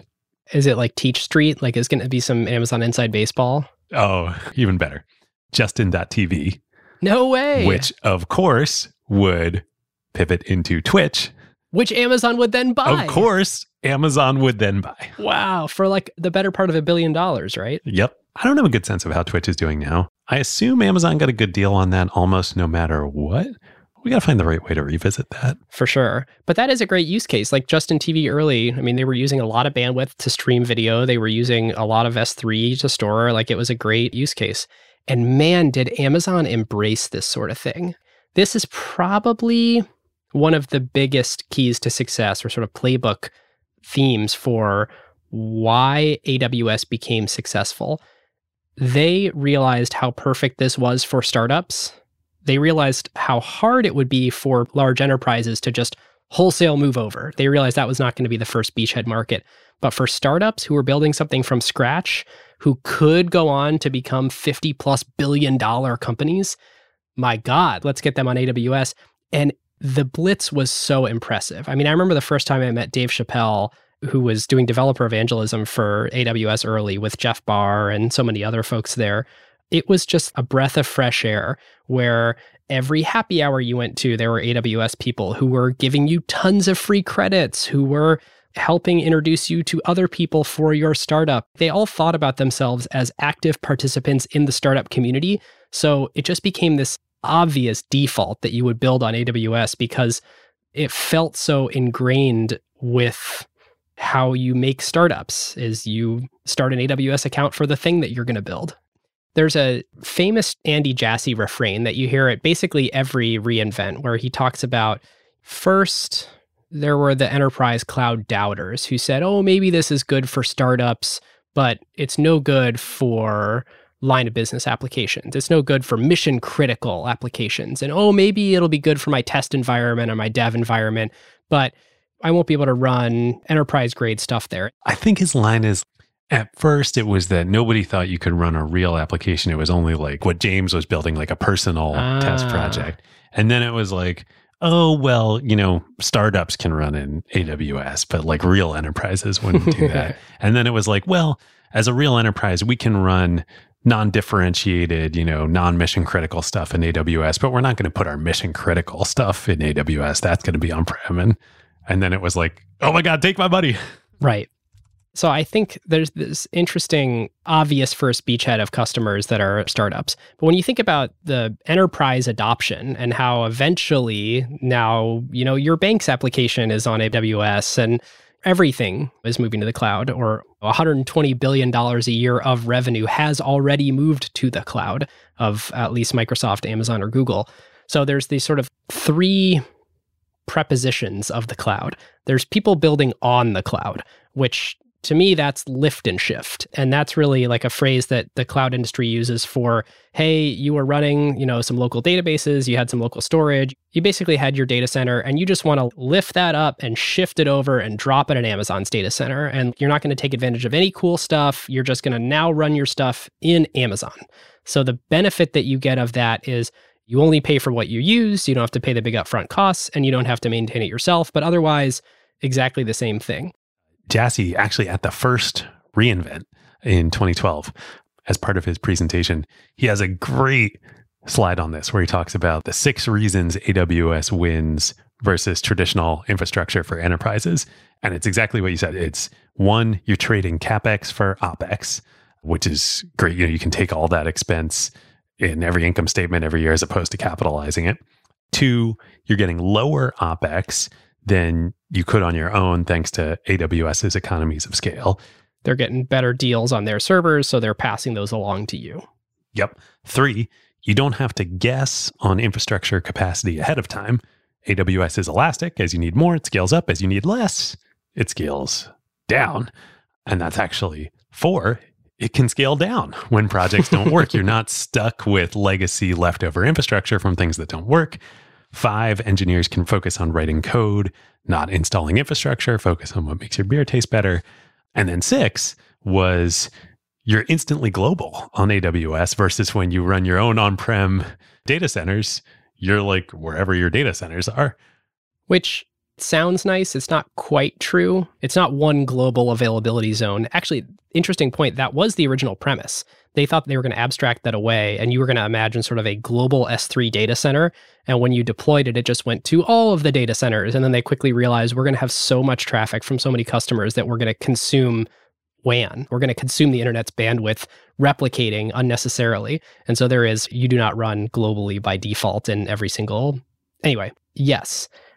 And so then there's this step 2, which is building in the cloud. And that's taking advantage of using things like the relational database service, that RDS, that very early thing that they launched, which is, hey, this isn't just your exact same code and your exact same infrastructure, but in our data center and build differently. You're actually taking advantage of a cloud native service.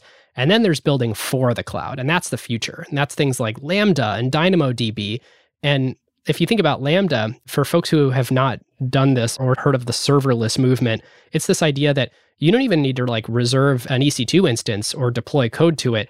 You just write your code, and then when you want to call it, a thing just spins up for a few milliseconds, runs your code and spins down, and you were never aware of its IP address or where in the world it was. You just know that your code executed.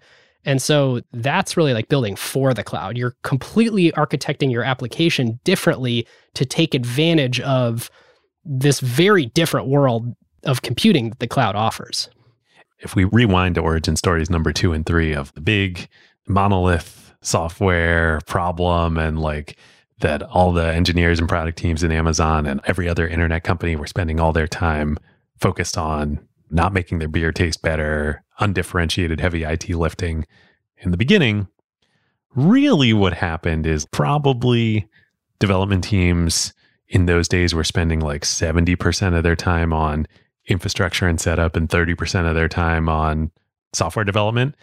And then AWS shifted it to, okay, spend 70% of your time on software development and 30% of your time on worrying about our APIs and your infrastructure. This for the cloud, Lambda, everything is like, that's taking it down to 0. Right.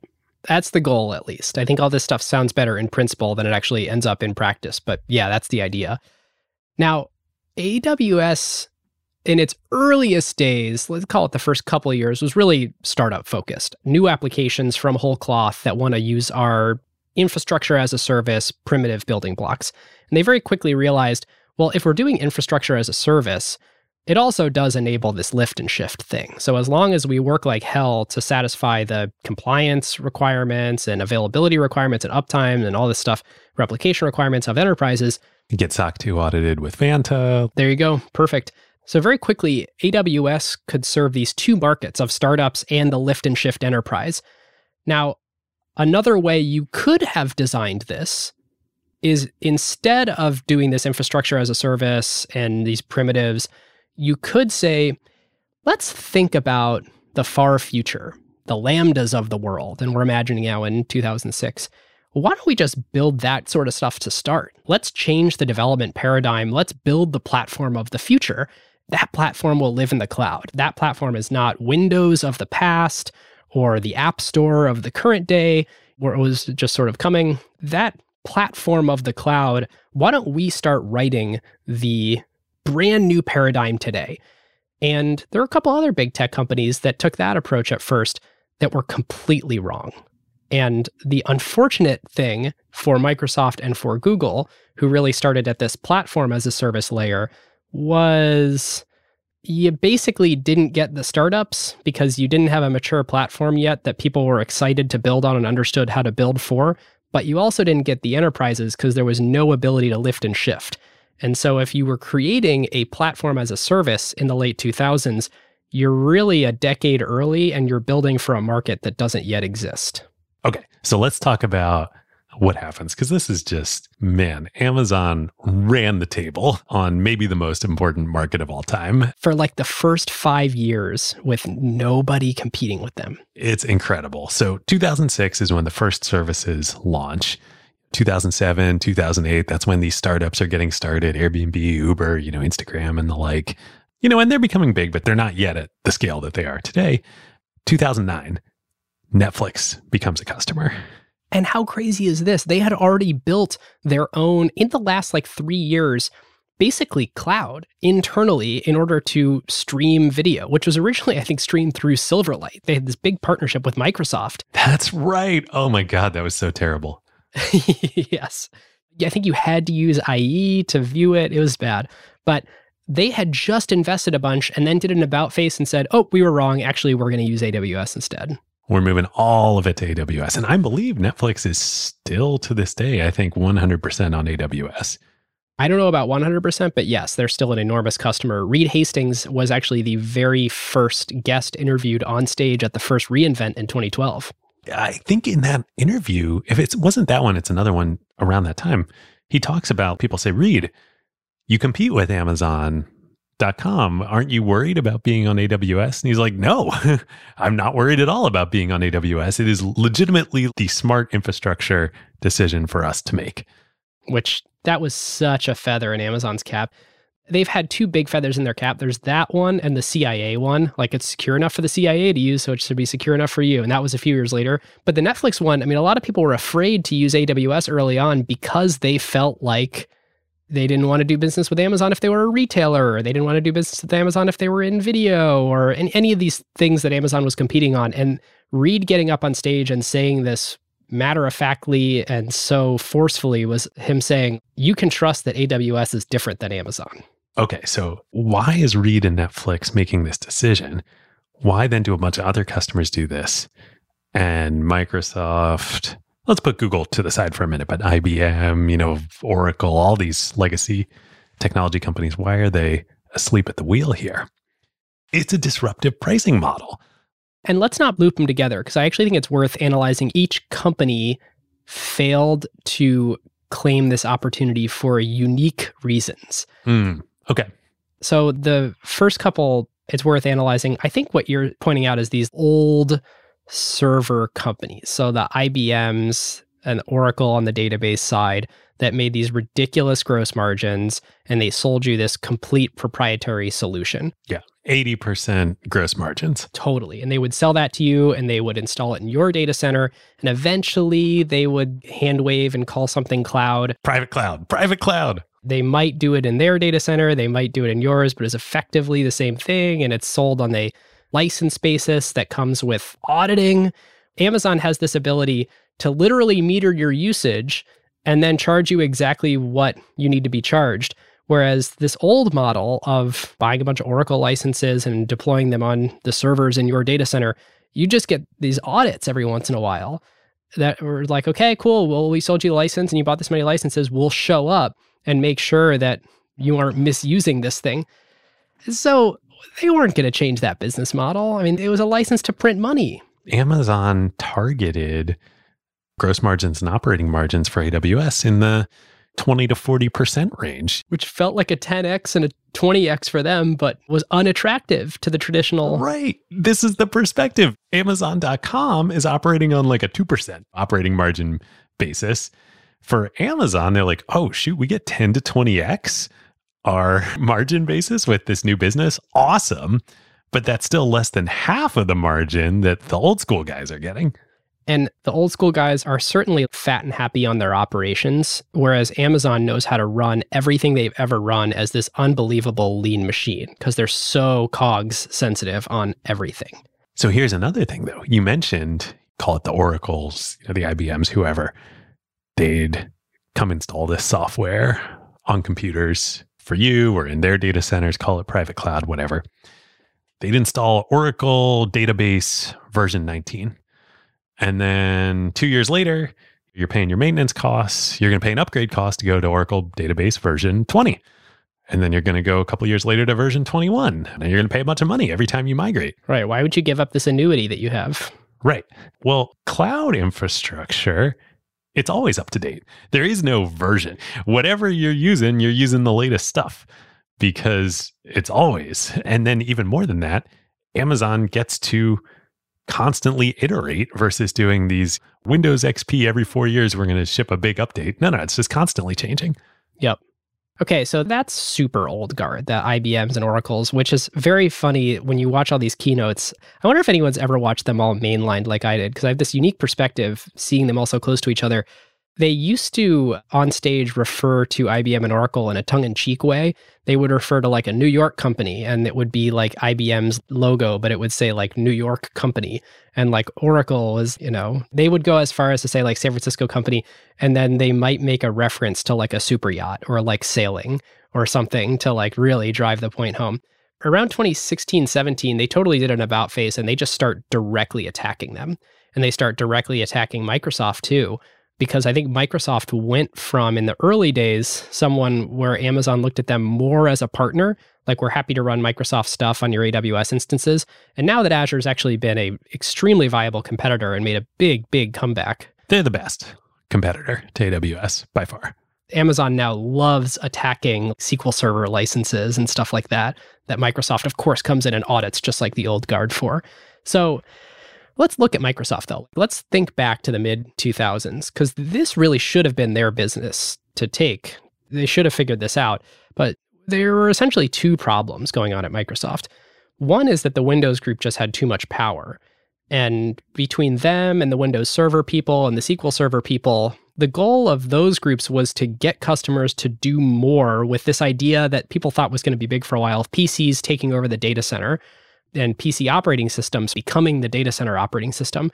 And really the goal was sell more Windows Server licenses. And that was a great business. So anything that looked too much like that within Microsoft got gobbled up in an internal power struggle because it could look like it would cannibalize that thing. This was probably happening when you were there, right? Yes.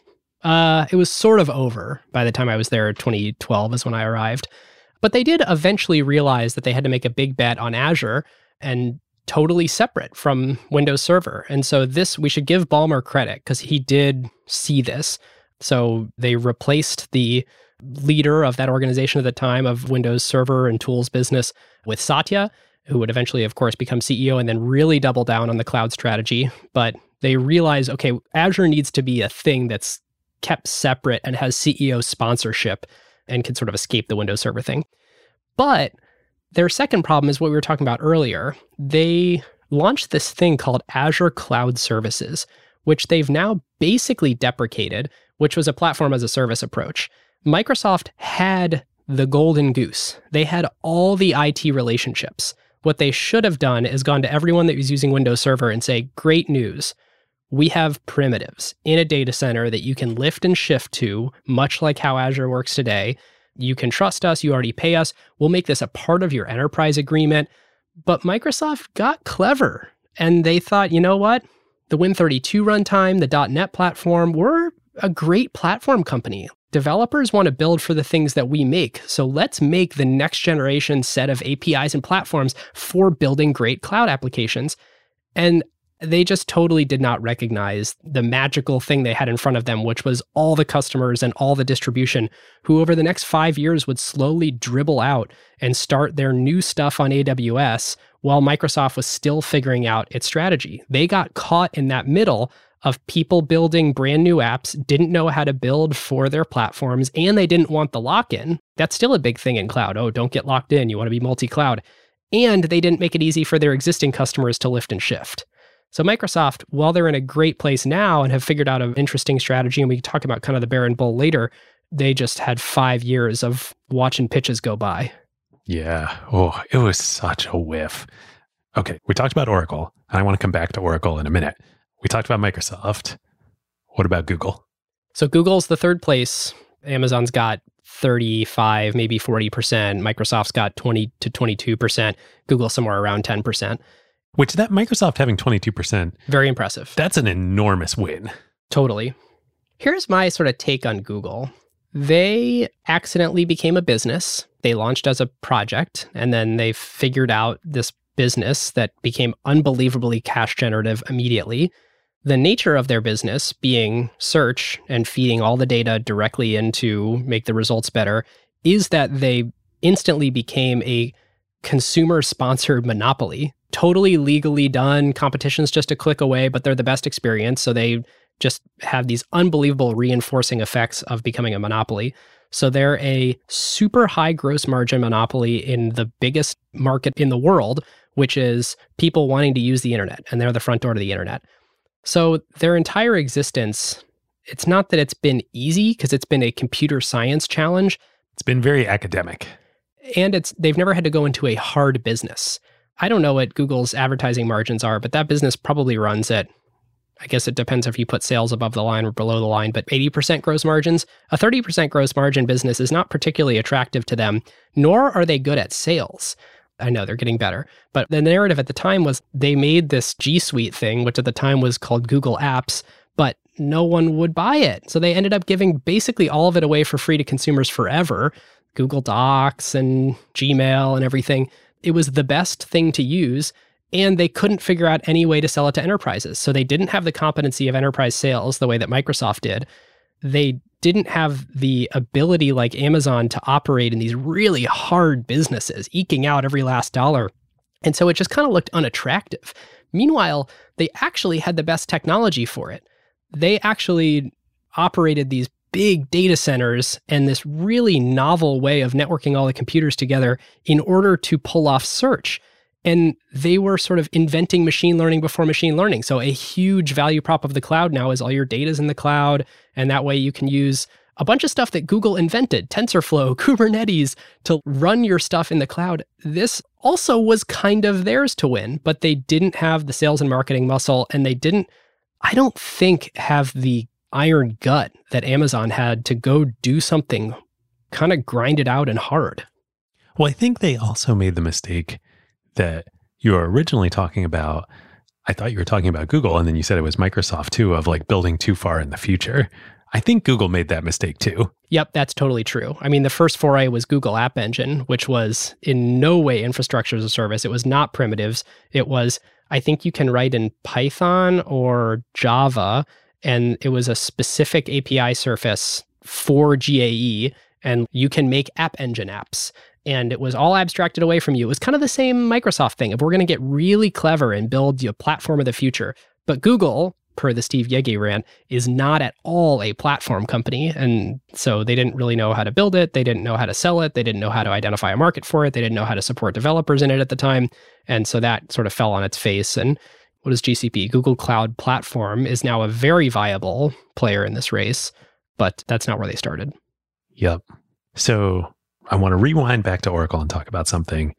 But one thing that really came up in the research and from talking to people and friends at AWS and Amazon and AWS deserve so much credit for overcoming one of the hurdles that you just said Google had, which was Google didn't know how to do sales.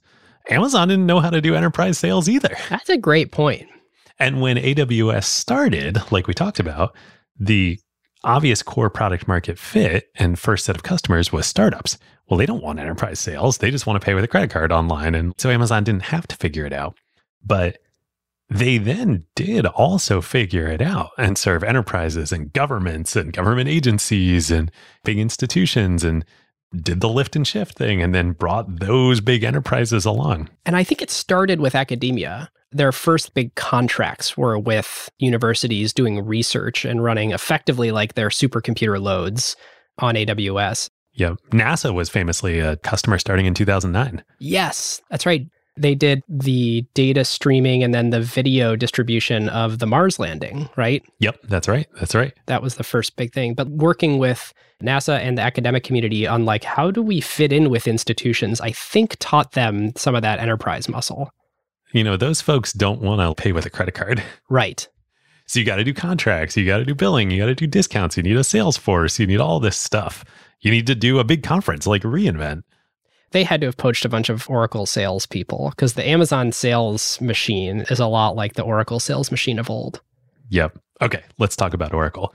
One of the things that I think to most people, was to me before doing the research here, is vastly underappreciated about AWS is, you know, people think about EC2 and S3 and it's like infrastructure as a service and compute and storage and, you know, networking and all that.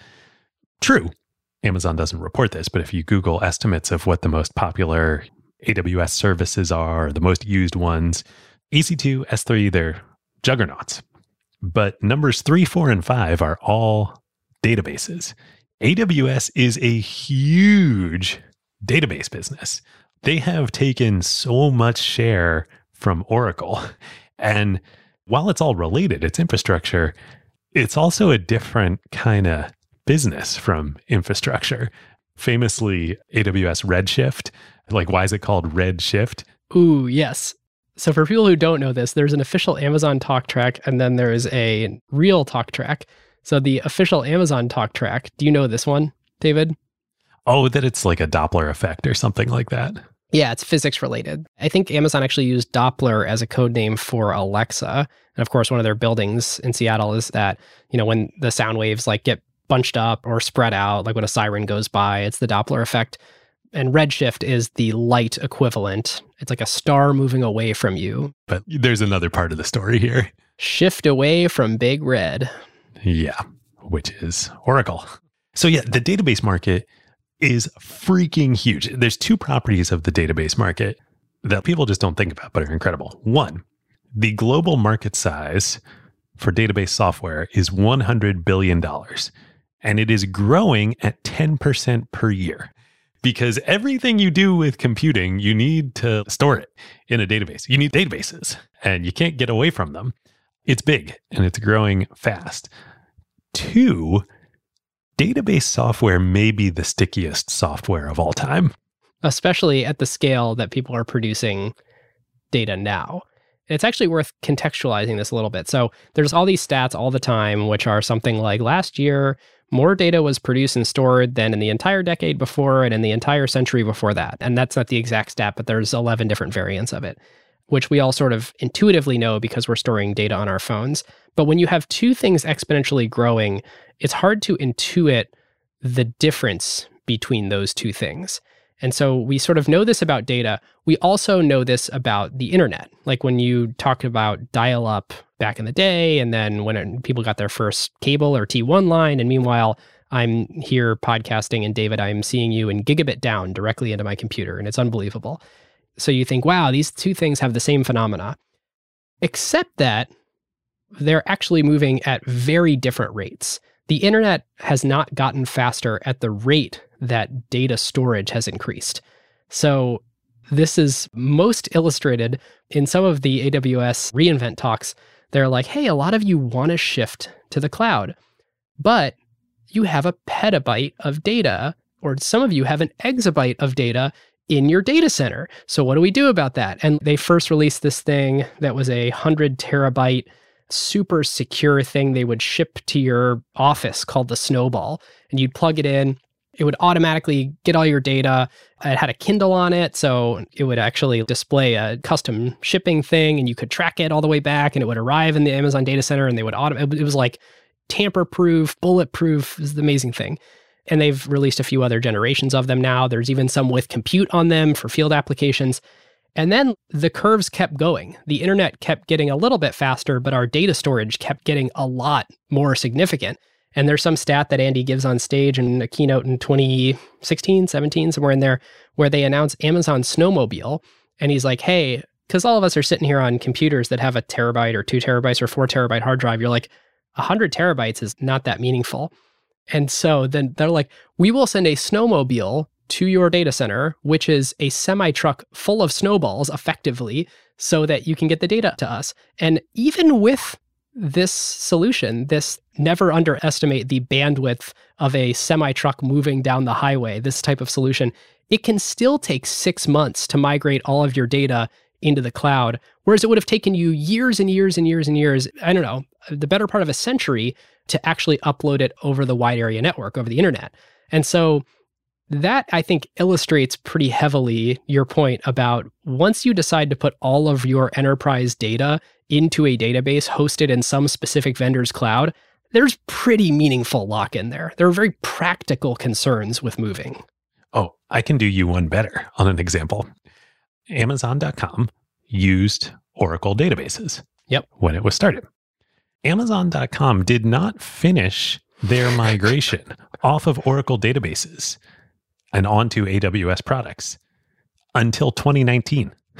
Oh my God. 13 years after AWS launched. That is insane. It took that long for Amazon itself to migrate off of Oracle. Meanwhile, by that point, Amazon had 8 different database solutions for other companies to use and had invented 3 of them. There's open source ones they host for you, but they also created DynamoDB, and they invented new database technologies that are compatible with other relational databases, but way faster, way more performant. And it's still hard to migrate within the company. Amazing. You just play that forward and you're like, wow, okay, A, there's still so much revenue that's going to shift to AWS. And B, it's going to be so sticky, so sticky. One of the most amazing stats that, again, one of our friends pointed out to us that I tweeted about this and I posted it on LinkedIn. It's just crazy. AWS today is on an $80 billion revenue run rate, 80. That is not the most crazy, impressive, defensible thing about AWS. If you go look in the financials, in the 10Q, the latest 10Q from Amazon, they have to report the AWS revenue backlog. Basically, revenue that's contracted but not recognized yet. These are contracts, mostly with big enterprises, of revenue they've signed deals for, but that is not yet recognized. It's going to be recognized in future quarters. That backlog of committed contractual signed revenue is over $100 billion. I don't even know what to say about that. There's a lot more storage and compute not on the cloud than currently in the cloud. So Amazon could shut down all sales efforts, stop growing, literally turn off the lights in terms of new business today, and they still have $100 billion more business that is contractually coming their way.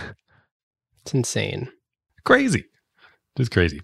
So David, you mentioned they're on a, what is it, $70, $80 billion run rate right now?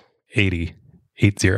Well, in 2014, Jeff Bezos wrote a memo, the annual memo that comes out to letter to shareholders, and said that, quote, "I believe that AWS is market size unconstrained." That was the point at which it was a year before they broke out AWS's financials, and I think it was a $6 billion run rate business. When the quote-unquote AWS IPO, which I think Ben Thompson coined that term, happened in 2015. That was when they reported Q1 2015 earnings. At that point in time, AWS was a $6 billion revenue run rate. So it was probably like a $4 billion business when Bezos is like, wow, this thing, I think it's unconstrained. It's nuts. I mean, the real story here is Amazon discovered a new unregulated public utility that they could generate enormous margins on. Well, enormous for Amazon margins. Okay, but in enormous raw dollar margins, absolute dollar margins. This is a business that they can generate billions and billions of dollars in profits by operating and is effectively a public utility. The market size is, I think I said 120 billion earlier, but I think that's being conservative, and growing at 30% per year with no end in sight of this thing continuing to compound at that rate. I always used to think about and talk about the megatrend of our lifetimes is the internet. Believe in the internet. That's the bedrock of modern life. And AWS is what powers the internet. That's true. What I've realized here, it's more than the internet. It is anything that a computer could touch. AWS takes a tax on that, essentially. Now, to bring it full circle, anything a computer could touch is the internet. It's one and the same these days. It's a crazy statement, but I think he's right. It's market size unconstrained. It certainly was in 2014, and I wonder if you could even make it now. Yeah. So, okay. The AWS IPO happens in 2015. IPO, quote unquote, $6 billion revenue run rate for AWS, 70% annual growth rate. That's right. It was still growing like crazy then. I think now it's growing like 30 to 35%, but then it was nuts. 30 to 35% growth on $80 billion is nuts. Yeah, 19.2% operating margin. When that happens, Amazon stock jumps 15% when that earnings release comes out. It should have jumped like 500% and does over the next year or two. What an idiot I was for not buying the day that it jumped that percent. Isn't that the funniest thing about all this is you look at it and you're like, well, now the stock's expensive. No, the stock was still very cheap. Very cheap. Very cheap. 2016, this is interesting. Andy Jassy was not technically the CEO of Amazon Web Services. Senior Vice President of AWS. Yep, until 2016. 2016, they restructure corporately. Jeff Bezos becomes CEO of the whole company. Jassy becomes CEO of AWS, and Jeff Wilke becomes CEO of everything else, Amazon Retail. That year, AWS does $12 billion in revenue, over 50% of the company's operating profits, which, as we said, they do every year. $17 billion in revenue the next year, then 25, 45 in 2020, 62 last year, but $80 billion run rate. And there's today sitting on $100 billion backlog that's coming rain or shine. Just freaking unbelievable. Yep. July 5th, 2021, Jeff Bezos retires. Isn't that crazy? That was only a year ago. It feels like longer. I know. Yeah, crazy. They announced it before then, but that's when it actually happened. Andy Jassy becomes CEO of all of Amazon. Adam Selipsky becomes CEO of Amazon Web Services. I think this was part of the most recent earnings release, this most recent quarter. They did a snowmobile operation on the International Space Station. Oh, I didn't know that. Really? Yeah. I don't know if they worked with SpaceX or somebody, or maybe Blue Origin, and they sent some snowballs up to the space station and they lifted and shifted out of the space station. We've said it before, but AWS has about a 39% market share of the cloud, Azure 21%, Alibaba 10%. They're the dominant player in China, which that's an interesting story in and of itself, that similar to Amazon, like it was Alibaba that became the dominant cloud player in China. It'd be fun to dig into how that happened. And Google about 7%. Yep. It's pretty interesting to look at all the ways they're pressing their advantages too. 2015, that year they broke out finances. They also bought Annapurna Labs, this Israeli company, and they started custom designing chips, which we've seen in both their training chips. They've done custom, I think they're called Trainium. And then they have inference chips, which are also some crazy name like Inferon or I can't remember exactly, but they have custom machine learning chips. Do you know who makes those chips? TSMC. Of course. Big TSMC customer. Huh. Yeah. The other thing is that in many ways, it's the embrace extend strategy that Microsoft ran, where first they have RDS and they're like, you can run anything in RDS. And then they start doing things like launching Amazon Aurora, which is a direct attack at Oracle and a proprietary database software that they own and control. And they're like, but it's so fast and it's so performant. It's compatible. Oh, and by the way, we generate much better margins on it. It's all these things that they used to attack Oracle for. And they're like, well, look, now that we have all the customers, why don't we do some proprietary databases too? And we can generate more margins on those. And there are ways that they generate huge margins, like bandwidth. AWS makes 90+% gross margins on their bandwidth charges. There are many ways where, yes, cloud is still objectively better than the old way that the licenses were structured, the old way of storing on-prem, the old way of hiring all your own IT people. But also Amazon is starting to feel themselves on the lead that they've generated and run some of the same playbook. The other thing, so then the question becomes like, okay, well, why machine learning? Because it's so clear that compute is this massive pillar of the business. Databases has sort of been stood up as not quite as important, but definitely more important from a stickiness perspective. Every year they announce some new database thing when they're on stage. Machine learning, they've announced SageMaker. They've broken out the keynote, so now there's a custom ML keynote. They have a whole bunch of cloud-hosted ML offerings. They run TensorFlow, which is funny because that's a thing that Google created. They have their own container service. They also have their own Elastic Kubernetes service. So they sort of have to serve customers because customers want Kubernetes, but they're trying to get you to use their own custom ECS Amazon container service. And what's becoming clearer to me is the machine learning capabilities that Amazon has need to be good, but they actually don't need to be as good as Google's. Because here's sort of the strategy with machine learning.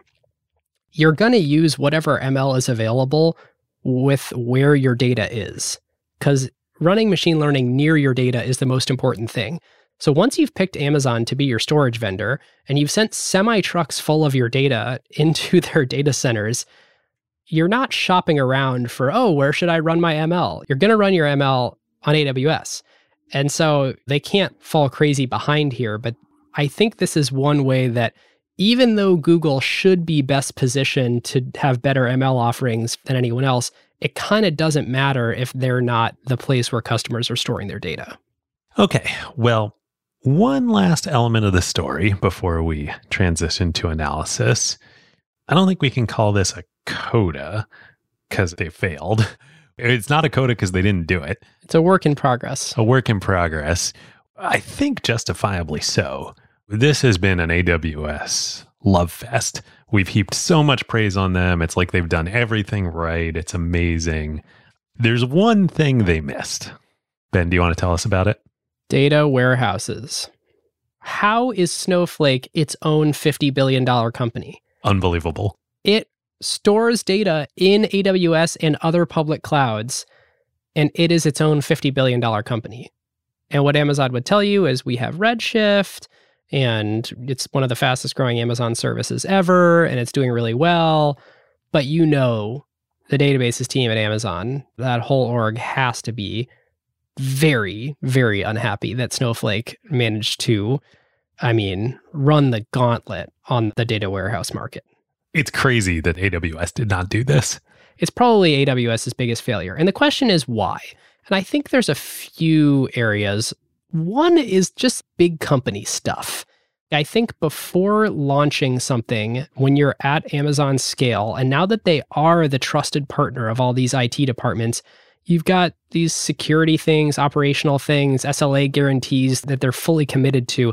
And I think it hamstrings your ability to really streamline a product, be opinionated, and get something to market that's both fast and intuitive and built for the user.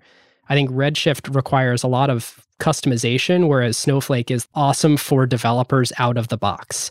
And it's funny that the playbook that Snowflake ran is pretty similar to the playbook that AWS ran when they were just S3 and EC2 serving individual developers.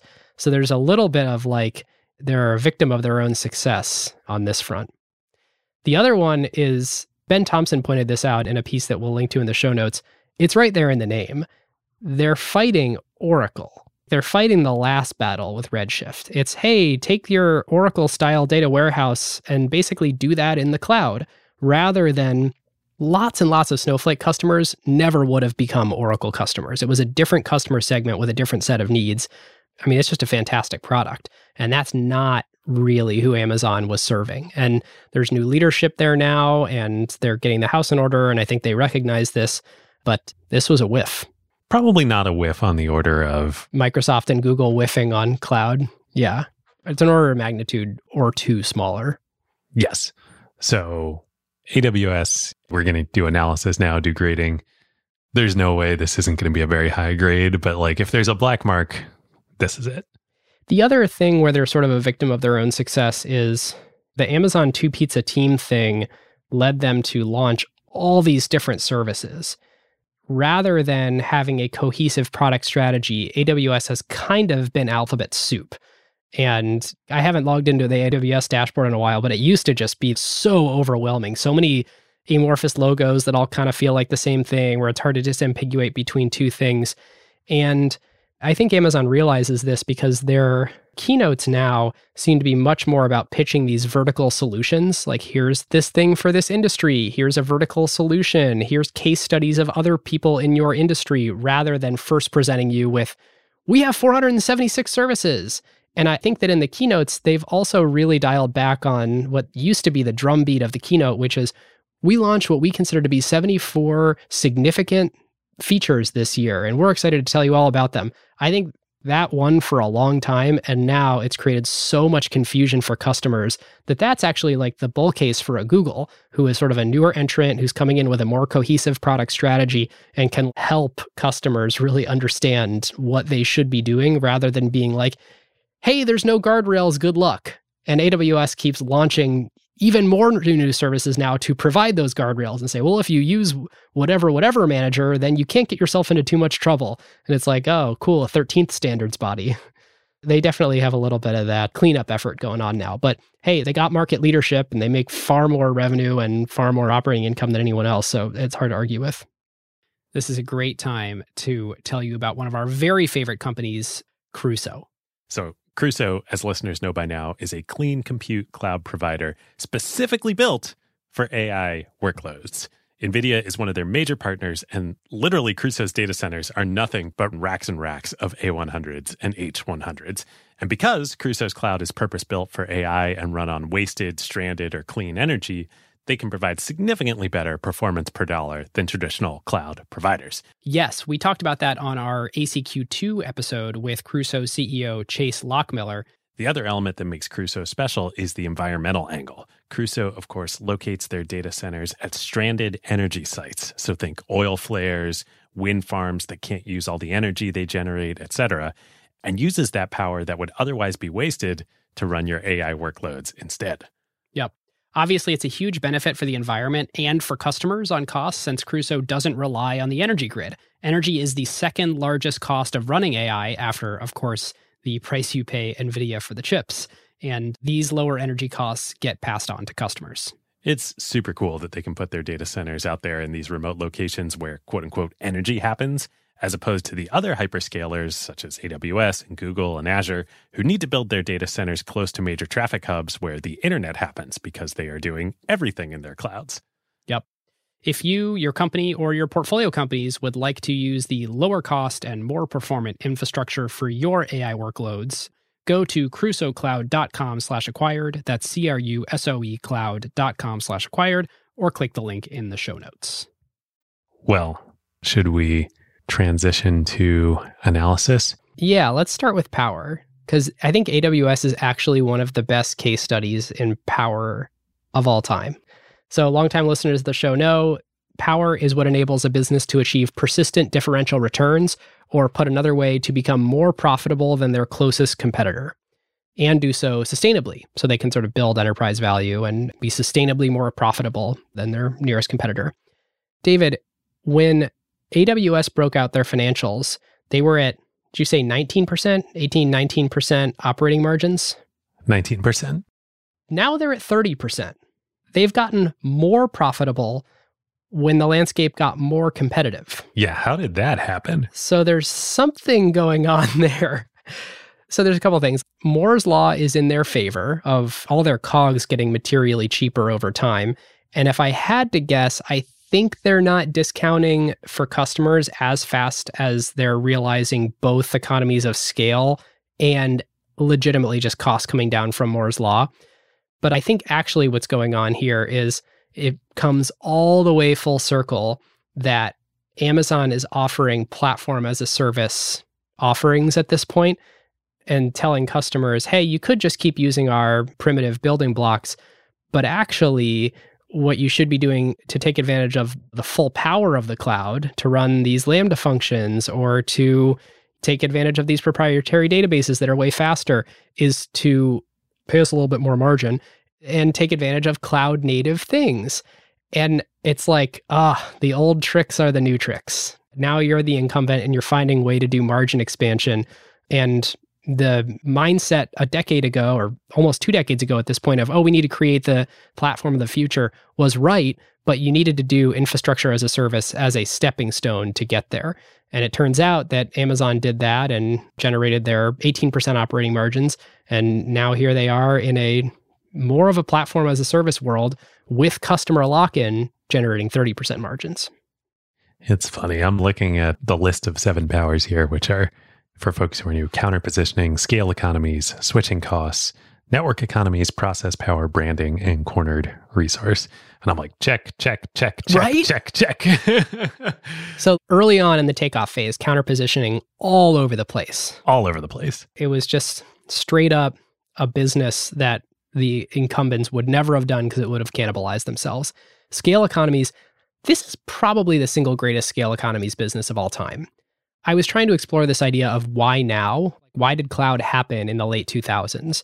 And one answer is mobile, because as the computing devices get smaller, it requires more of the computing to be done in the cloud. So that sort of definitely accelerated this trend. But the other one is Amazon was kind of the first company to ever try and build data centers at this scale because they needed them to run the largest web application, Amazon.com, and cloud is not profitable unless you run it at absolute massive scale. And so I think other people maybe evaluated this business model in theory, but Amazon was the one that was practically in a position to do it and actually realize the scale economies, or I should say economies of scale, that would lead to the scale economies power. Yep. Well, and it continues to feed itself now because Amazon's the biggest. They have the most surface area over which to spread out their CapEx and infrastructure costs. And so thus they can charge the lowest prices at similar or higher profit margins than their competitors. It's amazing. Then you layer on the switching costs. Once people are semi-trucking their data into your data centers, there is very real switching costs. I mean, Amazon.com took 13 years to offload off of Oracle onto AWS. Yep. If that's not switching costs in this industry, I don't know what is.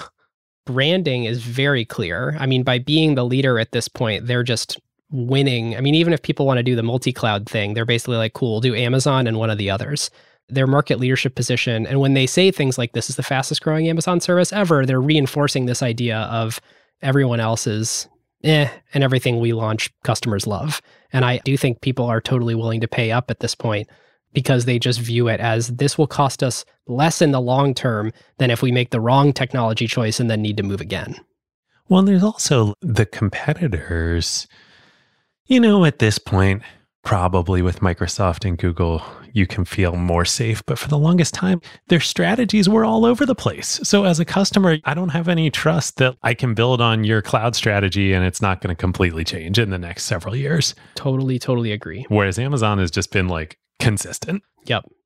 I will say, I think a tailwind for Microsoft has been multi-cloud.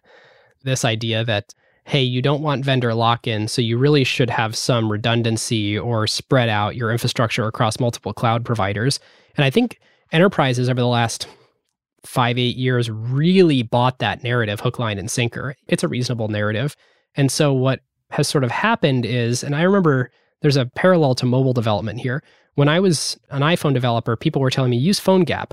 And I'm like, why? Then I won't get to use any of the like cool stuff that iOS lets you do, like the latest APIs and, you know, the lowest level hardware features. And they're like, yeah, but then you don't need to write an Android app too. So your development costs are lower. And I'd be like, well, but I'll make an app no one wants to use. So sure, my costs will be lower, but I won't get to make an actually interesting application. And I think there's some argument here in multi-cloud where it's like, okay, cool, you're going to use everyone's infrastructure as a service. But we're far enough in the development of cloud now where these vendors are doing actually interesting platform as a service things. So you do want to take advantage of that. And this is the Amazon argument, which they've argued in the last 2 keynotes, that they started showing up magically in 2021 in keynotes, where they're realizing, oh crap, multi-cloud is making it so that a bunch of the revenue that could be coming to us is going mostly to Microsoft, but a little bit to Google as people diversify this space. And really what we want to do is convince people, actually, you'll save money because you'll have less complexity to manage with multi-cloud, and you'll get the functionality of all the cool things that we're launching, which require all the tight integration. So again, the thing that they were fighting against when they first launched, now that they're the big incumbent, they're running the playbook. Yeah. Of course. That's how it works. The cycle of life. I have a slight sidebar question. We talked about all the other big technology companies that whiffed on cloud. We didn't talk about Apple at all. Did they whiff on this too, or is this something that's just like, this is not Apple? It's a good question. I mean, it's not Apple the way I think of Apple. And in fact, I even think iCloud's backend is Azure, or at least for a long time was Azure. It was AWS.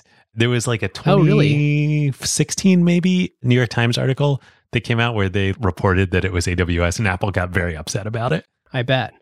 I mean, Apple basically doesn't serve enterprises. And I know they sell laptops and phones to companies in bulk, and they have an enterprise relationship manager for companies. But this is not Apple's wheelhouse. That said, Tim Cook's Apple is very different than the Apple that I sort of hold in my head. And Tim Cook's Apple is wherever there is durable, high margin revenue. And so this actually is Tim Cook's wheelhouse. I think if he had the sales force to go after this, I think he would do it. So I totally agree. Apple's a consumer technology company. Yeah, maybe they should be running their own iCloud data centers. I don't know, probably not. But developers are so important to Apple. They are so, and should be so close and in touch with developers. And Apple has had its own drawbacks of a high margin business model recently and a monopoly with their developer relationships. You know, mobile, like you said, was the first beachhead for the cloud. Should Apple have been offering something for developers there too? I don't know. It didn't happen, so it doesn't matter. They have spun up something where you can sort of build your applications in the cloud now, but I assume it's all just white labeled AWS or Microsoft.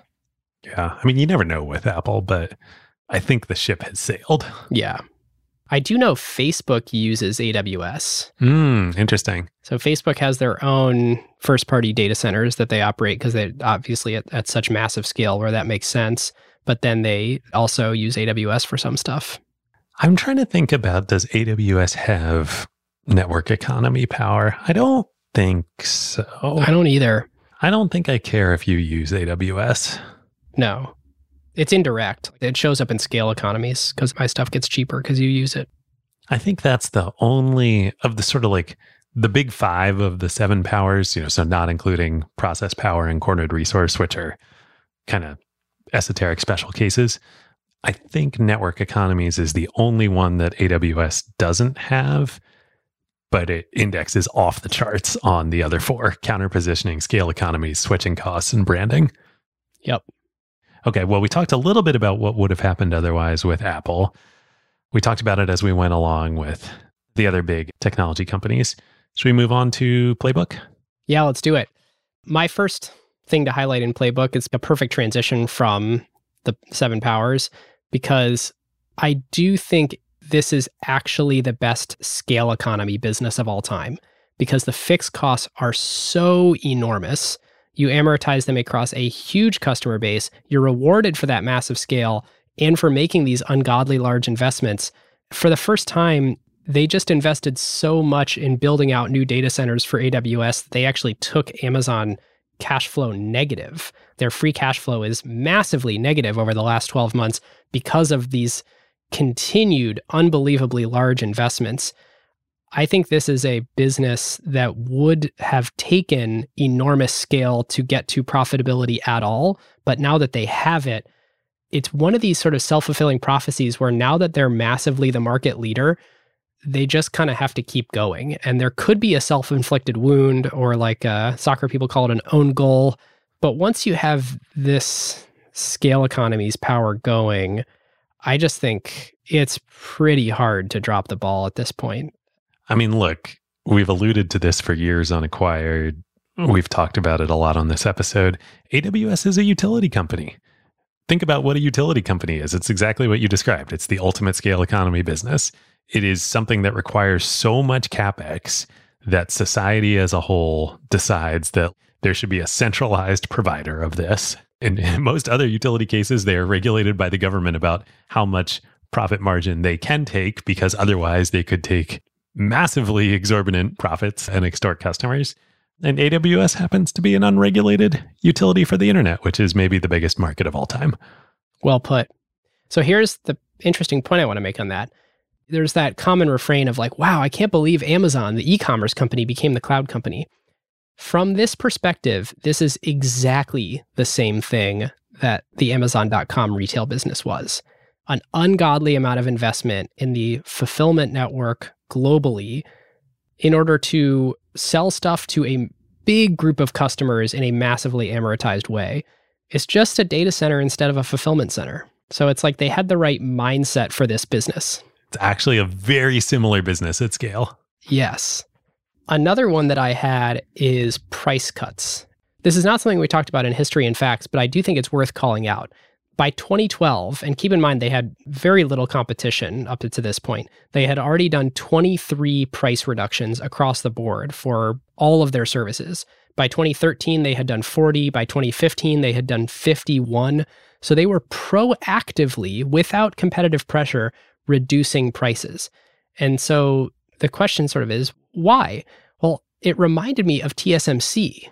So speaking of Hamilton and 7 Powers, in our conversation with him and Shen Yi, he pointed out that it made sense for TSMC to proactively lower prices for customers in order to win business. And what you're essentially doing there is you're giving up current day profit dollars to gain something in the future. So that's kind of the obvious part. The less obvious part in the TSMC case is that since the cost to build out a new chip fab are so large and so lumpy, like $10 billion all at once, it's super advantageous to have that predictability of customer orders. And on top of that, there's a finite number of the machines available to manufacture those high-end chips, the ones that ASML makes.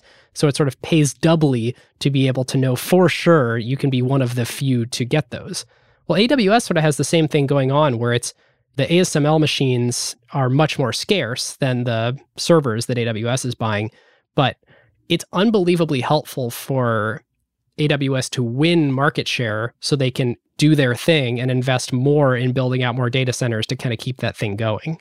So the proactive price drops works not quite as well as it does for TSMC, but they get rewarded for it for sure. Yeah.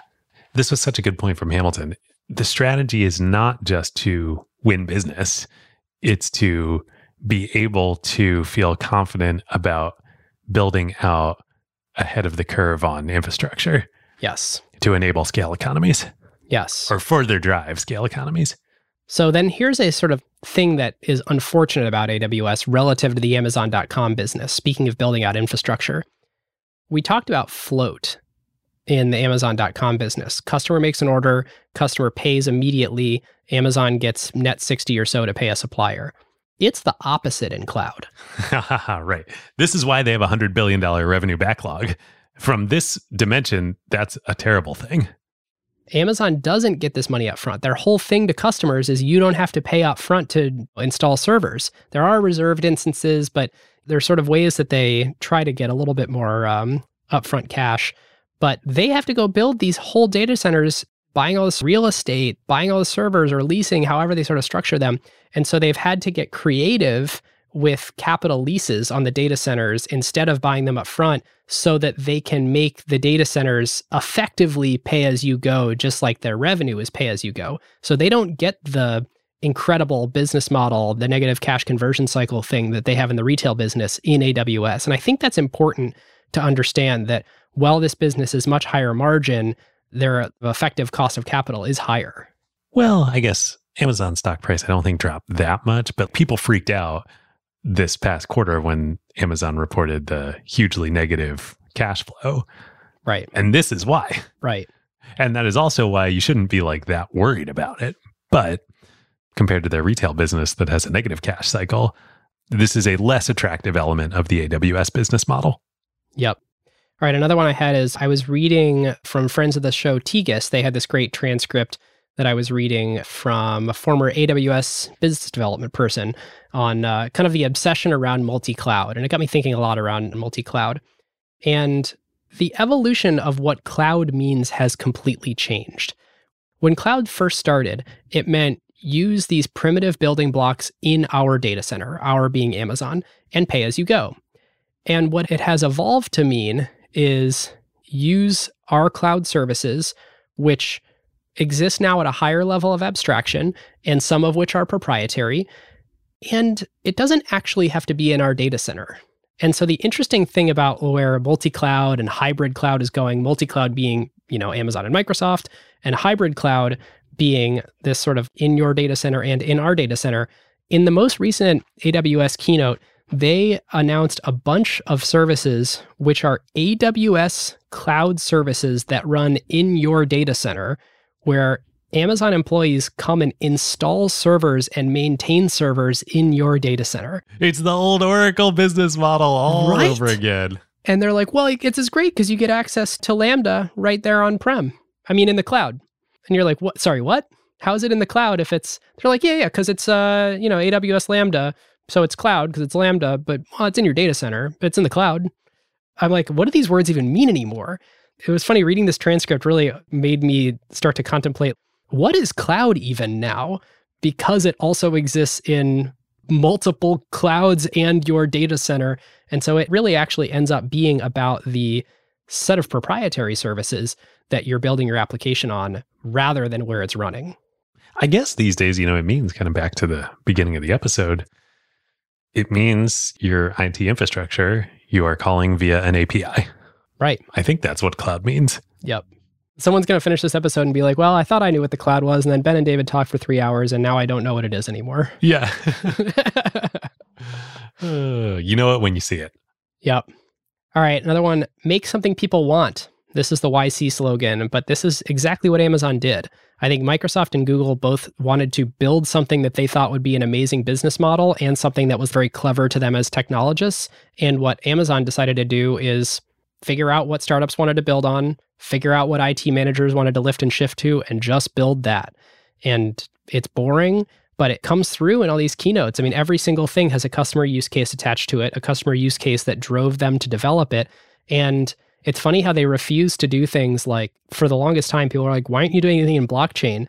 And Andy Jassy's comment on stage is he's like, we don't really understand the customer use case yet. And this was in like 2015 or 16. This is 6 years before the recent buzz around Web3 use cases. And I just think they're so focused on that as the very first question you have to ask before investing a single dollar of engineering resources.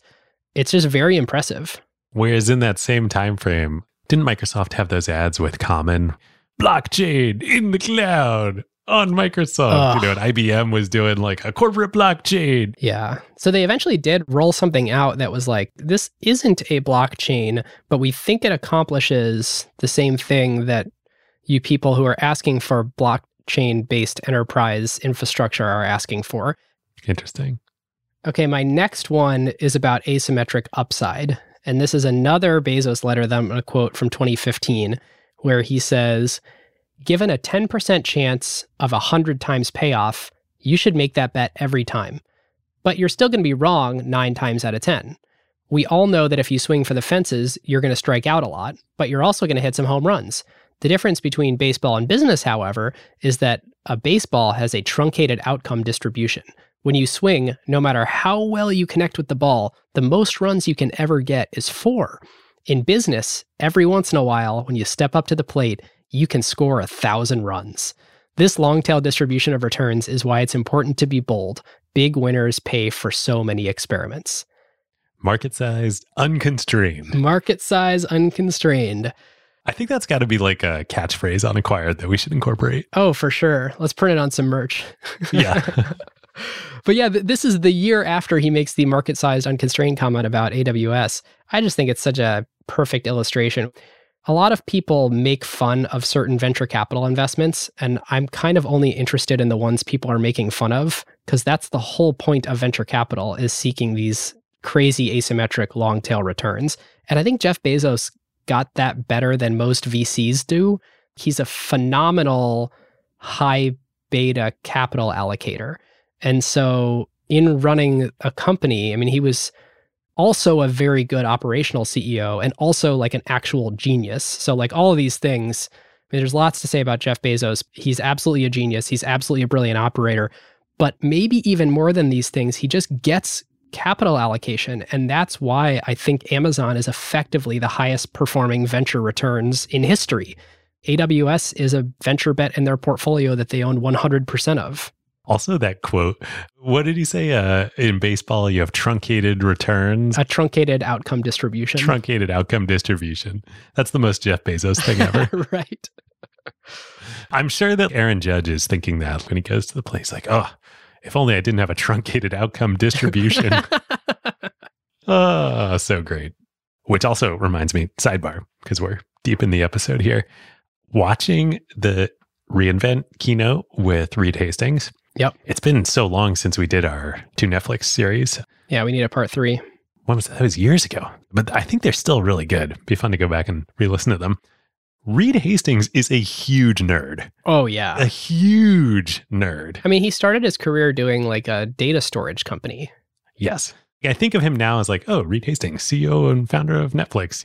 He's a business guy, like no, kind of like Bezos. No, he's like a true geek. He's an engineer, and his engineering project is his company. Yes. Yeah.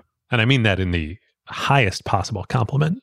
Those people are the people you could listen to talk forever because they speak with such precision about their strategy, because it's actually thought through to a layer deeper than the platitudinal stuff you normally hear. Yep. All right, so here's my last one. And you brought it up earlier in the episode, and I wanted to save it to the end of Playbook because I think it contrasts my takeaway from the last episode. So I used this analogy that Amazon would quickly spin something up, learn from it, and if it wasn't the right thing, kill it and take the learnings to do the next thing. And I think I called it brute force maze finding or path finding. Well, AWS is different. They don't really have a Fire Phone or a Z-Shops. And the biggest reason for this is when you launch a service for enterprise customers, it is really hard to kill it.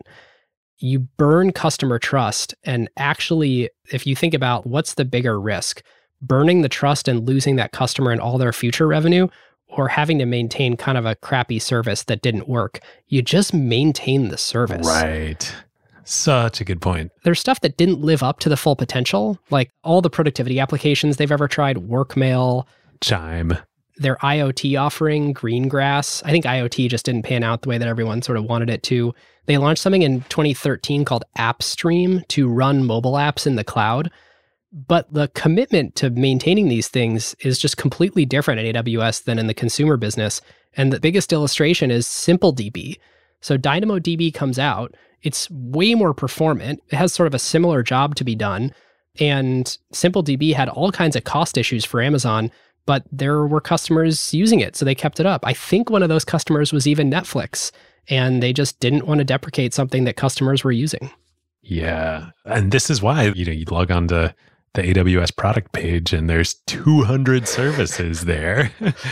Such a good point. You can't, it's not worth it to them to kill anything. Yep. All right. Grading. Do we even really need to discuss this? I mean, we could be like, okay, A+, we're done. Here's probably the most interesting way to think about, and actually, I'm going to stretch this out from just AWS and talk about all of Amazon. Ooh, okay, great. To sort of evaluate it going forward. What is a market cap? Well, market cap... Market cap, unconstrained. What is value? What is money? So what is market cap? Market cap is the sum of all future cash flows discounted to the present day at some discount rate. And, the long term, the market is a weighing machine, even if the short term, it's a voting machine. Thank you to Warren Buffett. So Amazon has a $1.5 trillion market cap, and they had like a 5-year run where they generated some cash, and then the pandemic hit and they made a bunch of reinvestments, and now they're certainly not generating cash. And up until 2015, they broke even. They know how to do one thing really, really, really well, which is reinvest every single dollar into growing. And I'm very curious what this business looks like when they stop doing that. At some point, will they see when they're actually saturating all their total addressable markets and ease back on growth so that they can generate the maybe hundreds of billions of dollars in profits per year they need to justify this market cap? If you're worth $1.5 trillion, it does suppose that you're spitting off like $100 billion a year or somewhere on that order of cash, which we've never seen them do or come close to doing. So either they need to continue operating the way that they have and continue finding more AWSs, or at some point they need to realize, oh, there's the edge of the TAM. Let's start generating a ton of cash, even though we've never known how to do that before. I think on the last episode I said but of course when we get to interview Jeff Bezos, the question I really want to ask him is it still day one? Is it day two? Why did you retire? All that stuff. But you raise an interesting point. Amazon as a company, as a whole, is just sort of architected. And Jeff would say, I told you guys all along, is architected to always be a day one company in that it needs to always keep growing. Yes. So at some point that bumps up against the GDP of the world, right? You can't actually do that indefinitely unless the GDP of the world keeps growing at a faster rate than Amazon's growth, which is definitely not true. Amazon's a much higher growth company than the world's GDP. So maybe this is like at some point, a billion years from now, we're all dead and the Earth gets absorbed by the sun anyway, so don't project out this far. But I am curious, if you held Amazon indefinitely until the company no longer existed, which it will at some point, will you actually realize $1.5 trillion of value? Yeah, that's a good point. Maybe this is part of Jeff stepping back and Andy Jassy becoming CEO of the whole company. Is to actually figure out how to do that. Yeah. I mean, I can imagine that that's a challenge that I'm totally projecting here into Jeff Bezos' mind, always a dangerous thing to do, in part because it's so much more expansive than anybody who would try to project into it. But I bet that's not something he's personally very interested in figuring out. Right. I think it's a great point. And I should say, I mean, I think in the 12 months leading up to June of 2020, they generated $27 billion of free cash flow. They know how to generate cash. I sort of thought they were on the path starting, I think in like 2015, 16 is when they really started actually becoming free cash flow positive and growing that year over year. And that just stopped when the pandemic hit. So maybe we're in some temporary anomaly that they'll go back to the 2019 mode here shortly. Or maybe the anomaly was the last 5 years before COVID. Well, Andy, I think, has said on recent earning calls, hey, we're going to be moving back towards profitability. We know how to do this. Don't freak out. Yeah. And that's the exact opposite message of what Jeff Bezos said in the 2020 letter, right when COVID hit. Didn't he say, like, buckle your seatbelt? Yeah. He said, if you're a share owner in Amazon, you may want to take a seat. Great. Yep. He's such a cowboy. Like we talked about, he wears the cowboy boots. Truly.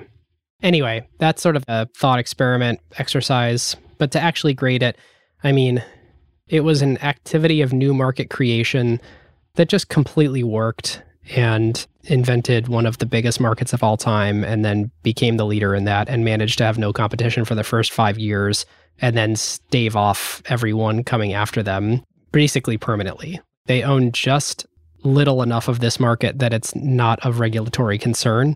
Like if they owned 80% of cloud, it probably would be worse for them long term. Oh, here's a question. Was Amazon strategic in letting Microsoft back in the game? No, I don't think so. I think that's too difficult of a future to see to cannibalize current day. I'm sure they're worried about antitrust and regulation. Yeah. I mean, it's the same way that Google looks at Bing, I'm sure, which is like, woof, thank God that exists. All right, what's your grade? It's an A+, but grading's a silly exercise. I almost want to cut it from these types of episodes. But I do think the interesting question is that I do want to continue to ponder for a while is if you held Amazon ad infinitum and you owned 100% of the company, would you ever be profitable on your business to buy it for $1.5 trillion? It's the Warren Buffett, Ben Graham, a stock is a piece of a business. Yes. If you were able to buy the whole company of Amazon.com for $1.5 trillion, is that a good use of capital? Yeah. Great question. I think it probably is. That's where I thought you were going. I mean, I'm a little biased here, but come on. Yeah. A+ for me. Like, get out of here. This division of this company has $100 billion of contracted revenue. A+. We're done. David thinks this stock's cheap. Yeah. Carve-outs. What you got? Yes, carve-outs. Mine is a very enjoyable show that I watched on Disney Plus. It is a Marvel show called Moon Knight. And I would say it's not the best show that I've seen on Disney Plus, but it is the best acting that I have seen in any of the Marvel Cinematic Universe shows. Ah, nice. I still think Loki is probably the best written. And what was the one with the Scarlet Witch? Oh, WandaVision. Also very good. That was good. Fantastic writing. I would say this is like almost to those calibers, but definitely a notch below. But Oscar Isaac playing the lead role is some of the best acting I've seen in any TV or movie ever. And the writing is entertaining enough where you can just sit there and enjoy his performance in a way that feels Broadway level theatrical. I did not appreciate him as an actor until this. Wait, is he? Poe Dameron. Yeah, that's what I was going to say. I was like, he's done other Disney Star Wars stuff. He's also done some other crazy roles. I think he's in Ex Machina.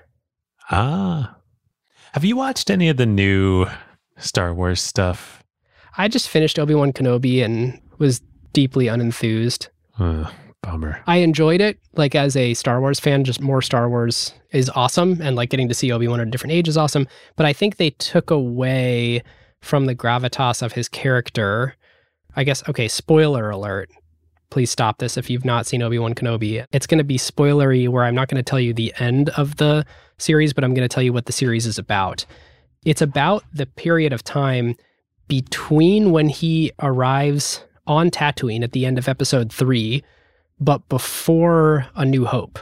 And in A New Hope, there's all this great gravitas given to this idea that like, wow, he came here and has been like living in a cave, marooned and away from all this stuff forever since we last saw him.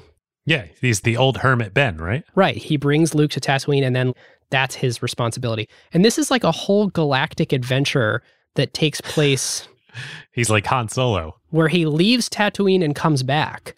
And I won't spoil things too much, with very, very major characters where Obi-Wan has interactions with them in big material fights that totally would change the character dynamic and the level of import put on his character on Tatooine in a way where it feels like it cheapened the canon to date by this existing.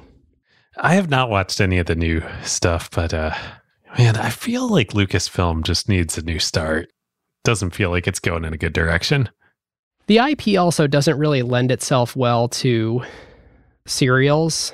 I don't know. Maybe that's not true. I did really like The Mandalorian. Yeah. And then I liked when Boba Fett tried to become The Mandalorian by being like, ooh, Boba Fett's not that good. Let's just kind of make it The Mandalorian again.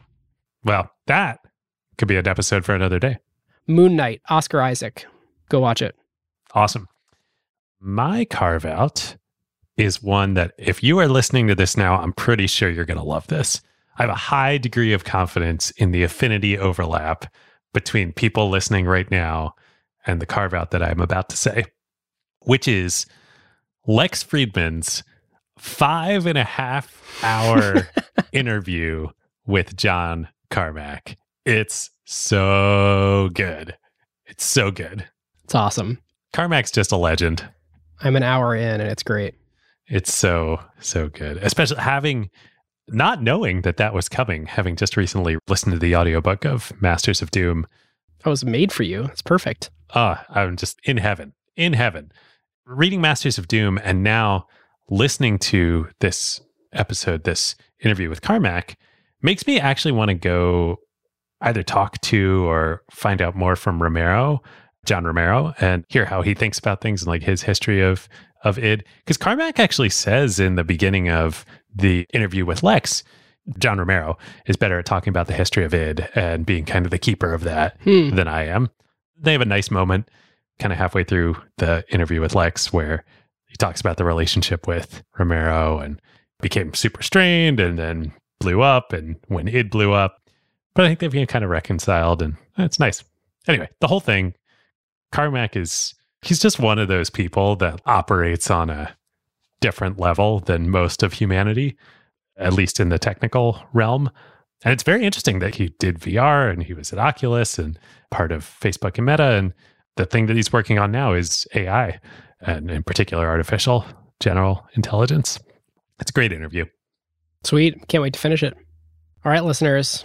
Well, thank you so much to Fundrise, Pilot, and NZS Capital. Links for all three of those are available in the show notes, as well as a link to register for our NZS Talkback, which the first one was super fun and can't wait to do a second one with them on this white paper as well.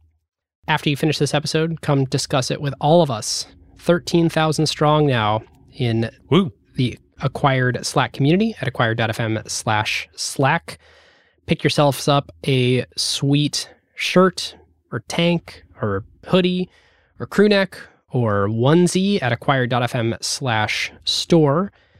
You can totally become an Acquired LP and get early access to our LP episodes at acquired.fm/LP, or just get them when they're public. Search the podcast player of your choice for Acquired LP show, and our latest episode will be live there soon with Nat Manning of Kindergarten Ventures fame and of Kettle as well. Honestly, reinsurance is fascinating, and I never would have thought I would have said that. As is enterprise IT infrastructure. Amen. All right, listeners, have a good one. See you next time. We'll see you next time. Who got the truth? Is it you? Is it you? Is it you? Who got the truth now?